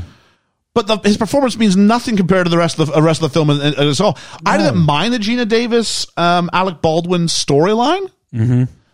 I think it all gets a bit messy when the Dietzes come up and we don't fully understand what the end game is. Why do they love this house so much? What is it about this house individually so and much? Are they the people that are interested from New York? Yeah, that would be my assumption. Yeah. You know, and why are they so weird and wonderful themselves? Because they're from New York, and New Tim York means Burton you're film. evil. That's what it is, yeah. Fair enough. They're from the big bad city and don't understand common America. Oh, okay. Which, I mean, I think in a weird way, like I've seen some interviews with Tim Burton, and he kind of looks a lot like Lydia in a lot of the interviews I've seen him do with his hair. He's like, he was doing the Russell Brand hair thing before Russell Brand was. Yeah. So I think I'm with Ethan in the way, but there's a lot of this film that stylistically I'm going, I don't like, I can appreciate. Same. And there's some great acting from Gina Davis in an understated way. Catherine O'Hara, Michael Keaton's fantastic, and Winona Ryder. This is fine. This is a great star-making sort of vehicle for her. And there's some lovely iconic scenes, and you would walk out bopping along. And like I said, how was it? Oh, I liked it. What happened? I don't know. And then how does it end? I just kind of stopped. And everything was fixed. So it's like a collision, isn't it? It's like a big sandworm collision, and then it's like the sandworm ate the second part of the third act where everything got explained, and we just skip to the happy ending. All right. So I am going to go with, I had this all over the place at points, but I settled on 6.5 Calypso on the ceiling dance parties out of 10. Nice. Yeah. So Liam guessed 7, so he was. Oh, did he really? Okay, so close. Yeah. Yeah. I'm sort of brought into it. I'm with you. I will never watch this film again. No. Not in like a I hate it, but I have no reason to. No, the time really. that I spend watching that again could easily be spent watching something I haven't seen or something I like more. Yep. I'll watch Ugly thing Truth is- again. It's a metaphor. It's not even a film you'd have on in the background, because if you don't pay attention to it, everything suck me passes in. you by. Like I can see myself going on YouTube and looking up the like Calypso scene again, maybe. Yeah. Yeah. You know, if we ever did like a best of like Catherine O'Hara or something like that, I can see myself going back there, or Winona Ryder, Michael Keaton. I can see myself revisiting, though he's not in that scene. But yeah, I do really I'll never want watch to this again. see the musical because I've watched this now, though. All right. The musical is incredible. Yeah, but that's very different. I hear you. I mean, But, yeah. As they will be, as the Addams Family is the Addams Family film, as to all these Back things. to the Future is to Back to the Future. Yeah, and It's supposed to be I wanna amazing, see though, that. I really want to see it. yeah, Back to the Future is supposed to be very, very good. Yeah. But let's I'm talk. going to see it in December. I would like to see it. So please, that's it from us on this. We're about to go ahead and hit the restart button and do our Masters of Disguise. Yeah. I'd just like to. Are we dropping in now how Dwayne could maybe be a friend of the podcast again? Well, hang on, because by saying it like that, it's like we're literally saying he has to buy his way back in. No, we're not saying that. We have been promising for weeks because we are dropping a Patreon. Yeah. And we have been saying we're going to start drip feeding a little bit of information. And we're going to go ahead and do that a little bit throughout. I should have done it at the beginning as well as at the ending, but still. We talked sort of a little bit more about what the entry level tier of the Patreon could do. Because you know what? We really enjoyed this, but running the podcast ain't free. No. Ain't free. There's stuff that we sort of have to do to help keep the lights on. And if anybody, we like, let's just, I guess, call turkey a little bit. Like we put out between 8 and 10 episodes a month. Yep. And that's, you know, if we averaged it an hour and a half, which I think we average much more than that, that's 12 hours of content. And we like doing it. We do like doing it. I don't want to sit here and act like we're hard done by. We're not hard done by. But for someone who says, I see value in what you do, okay, so for that 12 hours of content, what is the bare, if you just wanted to get on the ground floor to let us know if you're here to support, you're like, I see a little bit of value in what you got. What is tier 1 called, and how much would that cost come January of 2022? I can't believe it's 2022. Oh, no. mad, isn't it? So That's not a real year. first tier is friend of the podcast, and Dwayne it will Smith. cost you. Oh, sorry. I just fell into a category there. Sorry. Again, we're not specifically telling Dwayne he has to buy his way back into our hearts. You'll be back in my heart next week. Dwayne. You just have to have a week whilst I'm on that I'm not happy with you. So that will cost you £3 a month, £3 which I think is for 12 hours. $50, something like that. Yeah, so not much more. For 12 hours, I'm trying to figure out how that works out. So that'll be 4 hours of content for every pound. Yeah, So that's like 25p. less than 5p per minute of no, that's I've got this wrong. 25p an hour. Yeah. I think for every penny, you got 5 minutes plus of content. Like, it's as far as just bare bones. But is that all you would get if you entered the friend of the podcast? Is it just like, thanks a lot? No, it's not. There is bonus content. Bonus content. There will be bonus content posted to Patreon. We cannot confirm or deny what that will be. It could be might visual. very- It could be audio. It could be interactive. Really stupid drawings that we decide to put up because Yep. we've done them and you deserve to see some of our inner workings. You will also get the power to vote. Power to vote. On what Yeah. kind of things? Voting on... Real life things? I mean, everyone has the power to vote if they're like 18 plus and stuff. Anyway, no, the power to vote, including choices of our real roundtable, votes on for your score on each film as part of an audience voice vote, and a vote in our best of worst of at the end of each year. Yeah, so you can tell us what your rating might be, maybe out of a 10 or something like that, on a special Patreon vote. So for the audience score, and the audience score will be added in 2022. So there'll be what I give it, Into what our you give it, metric. and it'll go into the metric. So you, if you're part of the Patreon, you will have a vote as part of the collective. The audience will have the 5th vote. Wow. And that will that's help incredible. shape where that's going to go. So you could have an influence on So we could where really, they'll sit. we could really not like something, and the audience really love it, and that could be boosted up. it could be boosted up. You could improve. So for those Yeah. films, you're like, you guys just didn't get Star Wars. So there's a chance to do that. What else? We will also send you a personalized thank you message for joining. And That is an audio message. audio message, Which yeah. we will get together and record and fire off to you. Say, thank you for joining us. Absolutely. And then if you provide us with your birthday, we will also send you a birthday message when it gets around to that point. Personalized of the year. birthday message. And I imagine we'll work out a happy birthday segment here on the show That's as well. that's Yeah. a lot for a For first. £3. £3 a That's month. brilliant. That is a friend of the podcast, because I think we've been doing friend of the podcast long before we thought about putting a Patreon Oh, on. God, yeah, Absolutely. yeah. And it's just about what we think are organic relationships. And Yeah, so there is that. We wanted to keep it accessible, but in a way that people who appreciate it, I don't have a ton, but it said, I got 3. I got £3. £3 less than $5 US. It's about $5 Canadian. It's not break the bank kind of thing. There's a bunch of people I support on Patreon for monies more than that. As lots of people say, it's like a coffee. It's a like takeaway coffee. It's one It's a takeaway Tesco coffee. meal deal. Yeah. It's a Tesco meal deal. It is less than one Yep. value meal at McDonald's. Yep. So, and you could help make us continue on with what we're loving to do. So that's the first one. We'll leave that one there. There are 2 additional There are tiers. 2 additional tiers. We're not going nuts. We're in 3 tiers. Just 3. And the first one is kind of that sort of what the next ones are like. So, what we're selling is engagement. We're selling your ability to have your voice heard literally in some cases. And you get the Yep. interaction On the pod. with us. Yeah. So, There's a all those direct things. message feature on Patreon. There's all sorts of things on Patreon that you would have access And the to. stuff we have there aren't even exhaustive, because I know we've spoken, Ethan, about like a Discord and all that sort of stuff. So there are chances to even we would like to add to these things, but that's Yeah. where it sits currently. So excellent. Thank you for that. Yeah, welcome. thank you. So let's talk about what we're doing next week, shall we? Going back to, this is a producer choice, so to speak.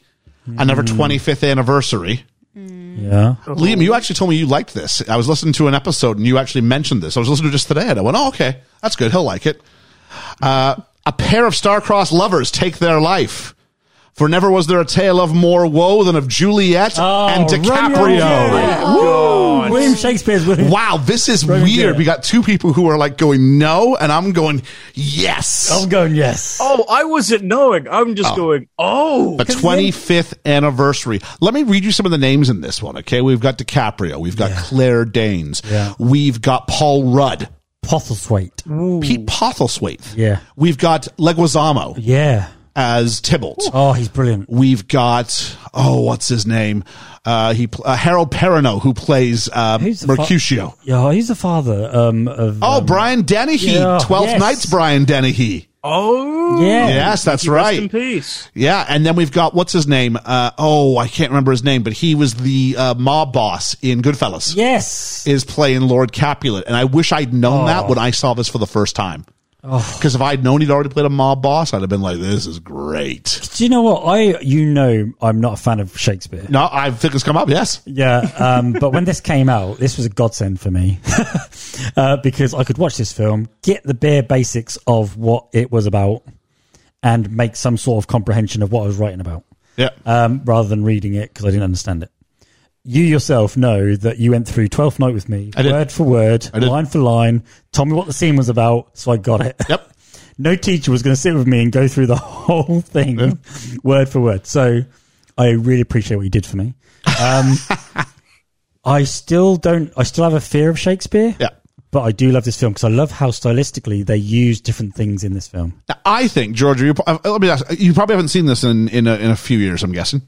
I think it's probably been 6 or 7 years, yeah. Okay, so I would say, based on everything you've learned about filmmaking now, I think it will be a different experience. I'm not saying you'll like, but you will appreciate what You'll Baz see Luhrmann it does. in a different light, yeah. You will I definitely. probably will appreciate it Yeah. because it's Baz Luhrmann, but I am the complete opposite of Liam. I'm an English literature uni student. Yeah. I love Shakespeare. Yeah. I detest this film from memory. Yeah, you know what? I don't like it the first. This is one. So when I was talking to Stu, because I'm on Stu's episode in February, he's going to get a lot of promo time off of this because I have to wait till February before it comes out. But he said something that you didn't like that now you really like. And my thing was the most recent thing was I said Romeo and Juliet, where I hated it on the first one, hated it, and now I think it's brilliant. Yeah, I love it. I've gone a full 180 on it. So yeah, I am ready for this. I dislike it to the point that I see the logo, you know, like the writing Yep, of the I logo, know. and go, no. No, all right.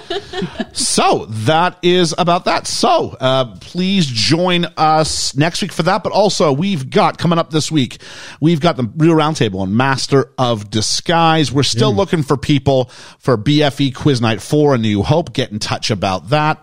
We've still got, we're taking questions for Do We Know It's Christmas, the BFE Christmas mailbag.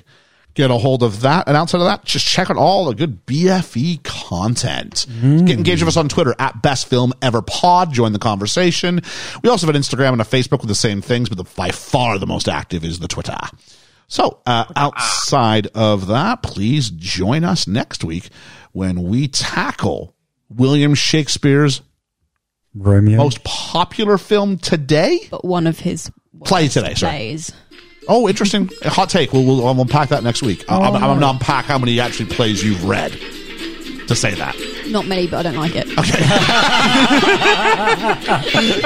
Because I've had to read a lot. I will Okay. own that. I That don't was funny. We'll just do a list of how many we've actually read each. Now, does it made for me to compete with you? Because I don't think I've read that many in the grand scheme of things either. For Best Film Ever, I've been Liam. I've been Ethan. And I've been Georgia. and next week, the tone might be different. The genre will be different. Georgia's engagement will be different. Hopefully she treats Dwayne Smith differently. But regardless, when those mics go on, there's only two words to say. It's showtime. Nice. We'll catch you on the flippity flap. The flippity flip flap. Is that not 3 words? Okay, I believe you. Jump in the line, rock your body and time. Whoop. Shake, shake, shake, Sinora, shake your body line. Whoop. Shake, shake, shake, Sinora.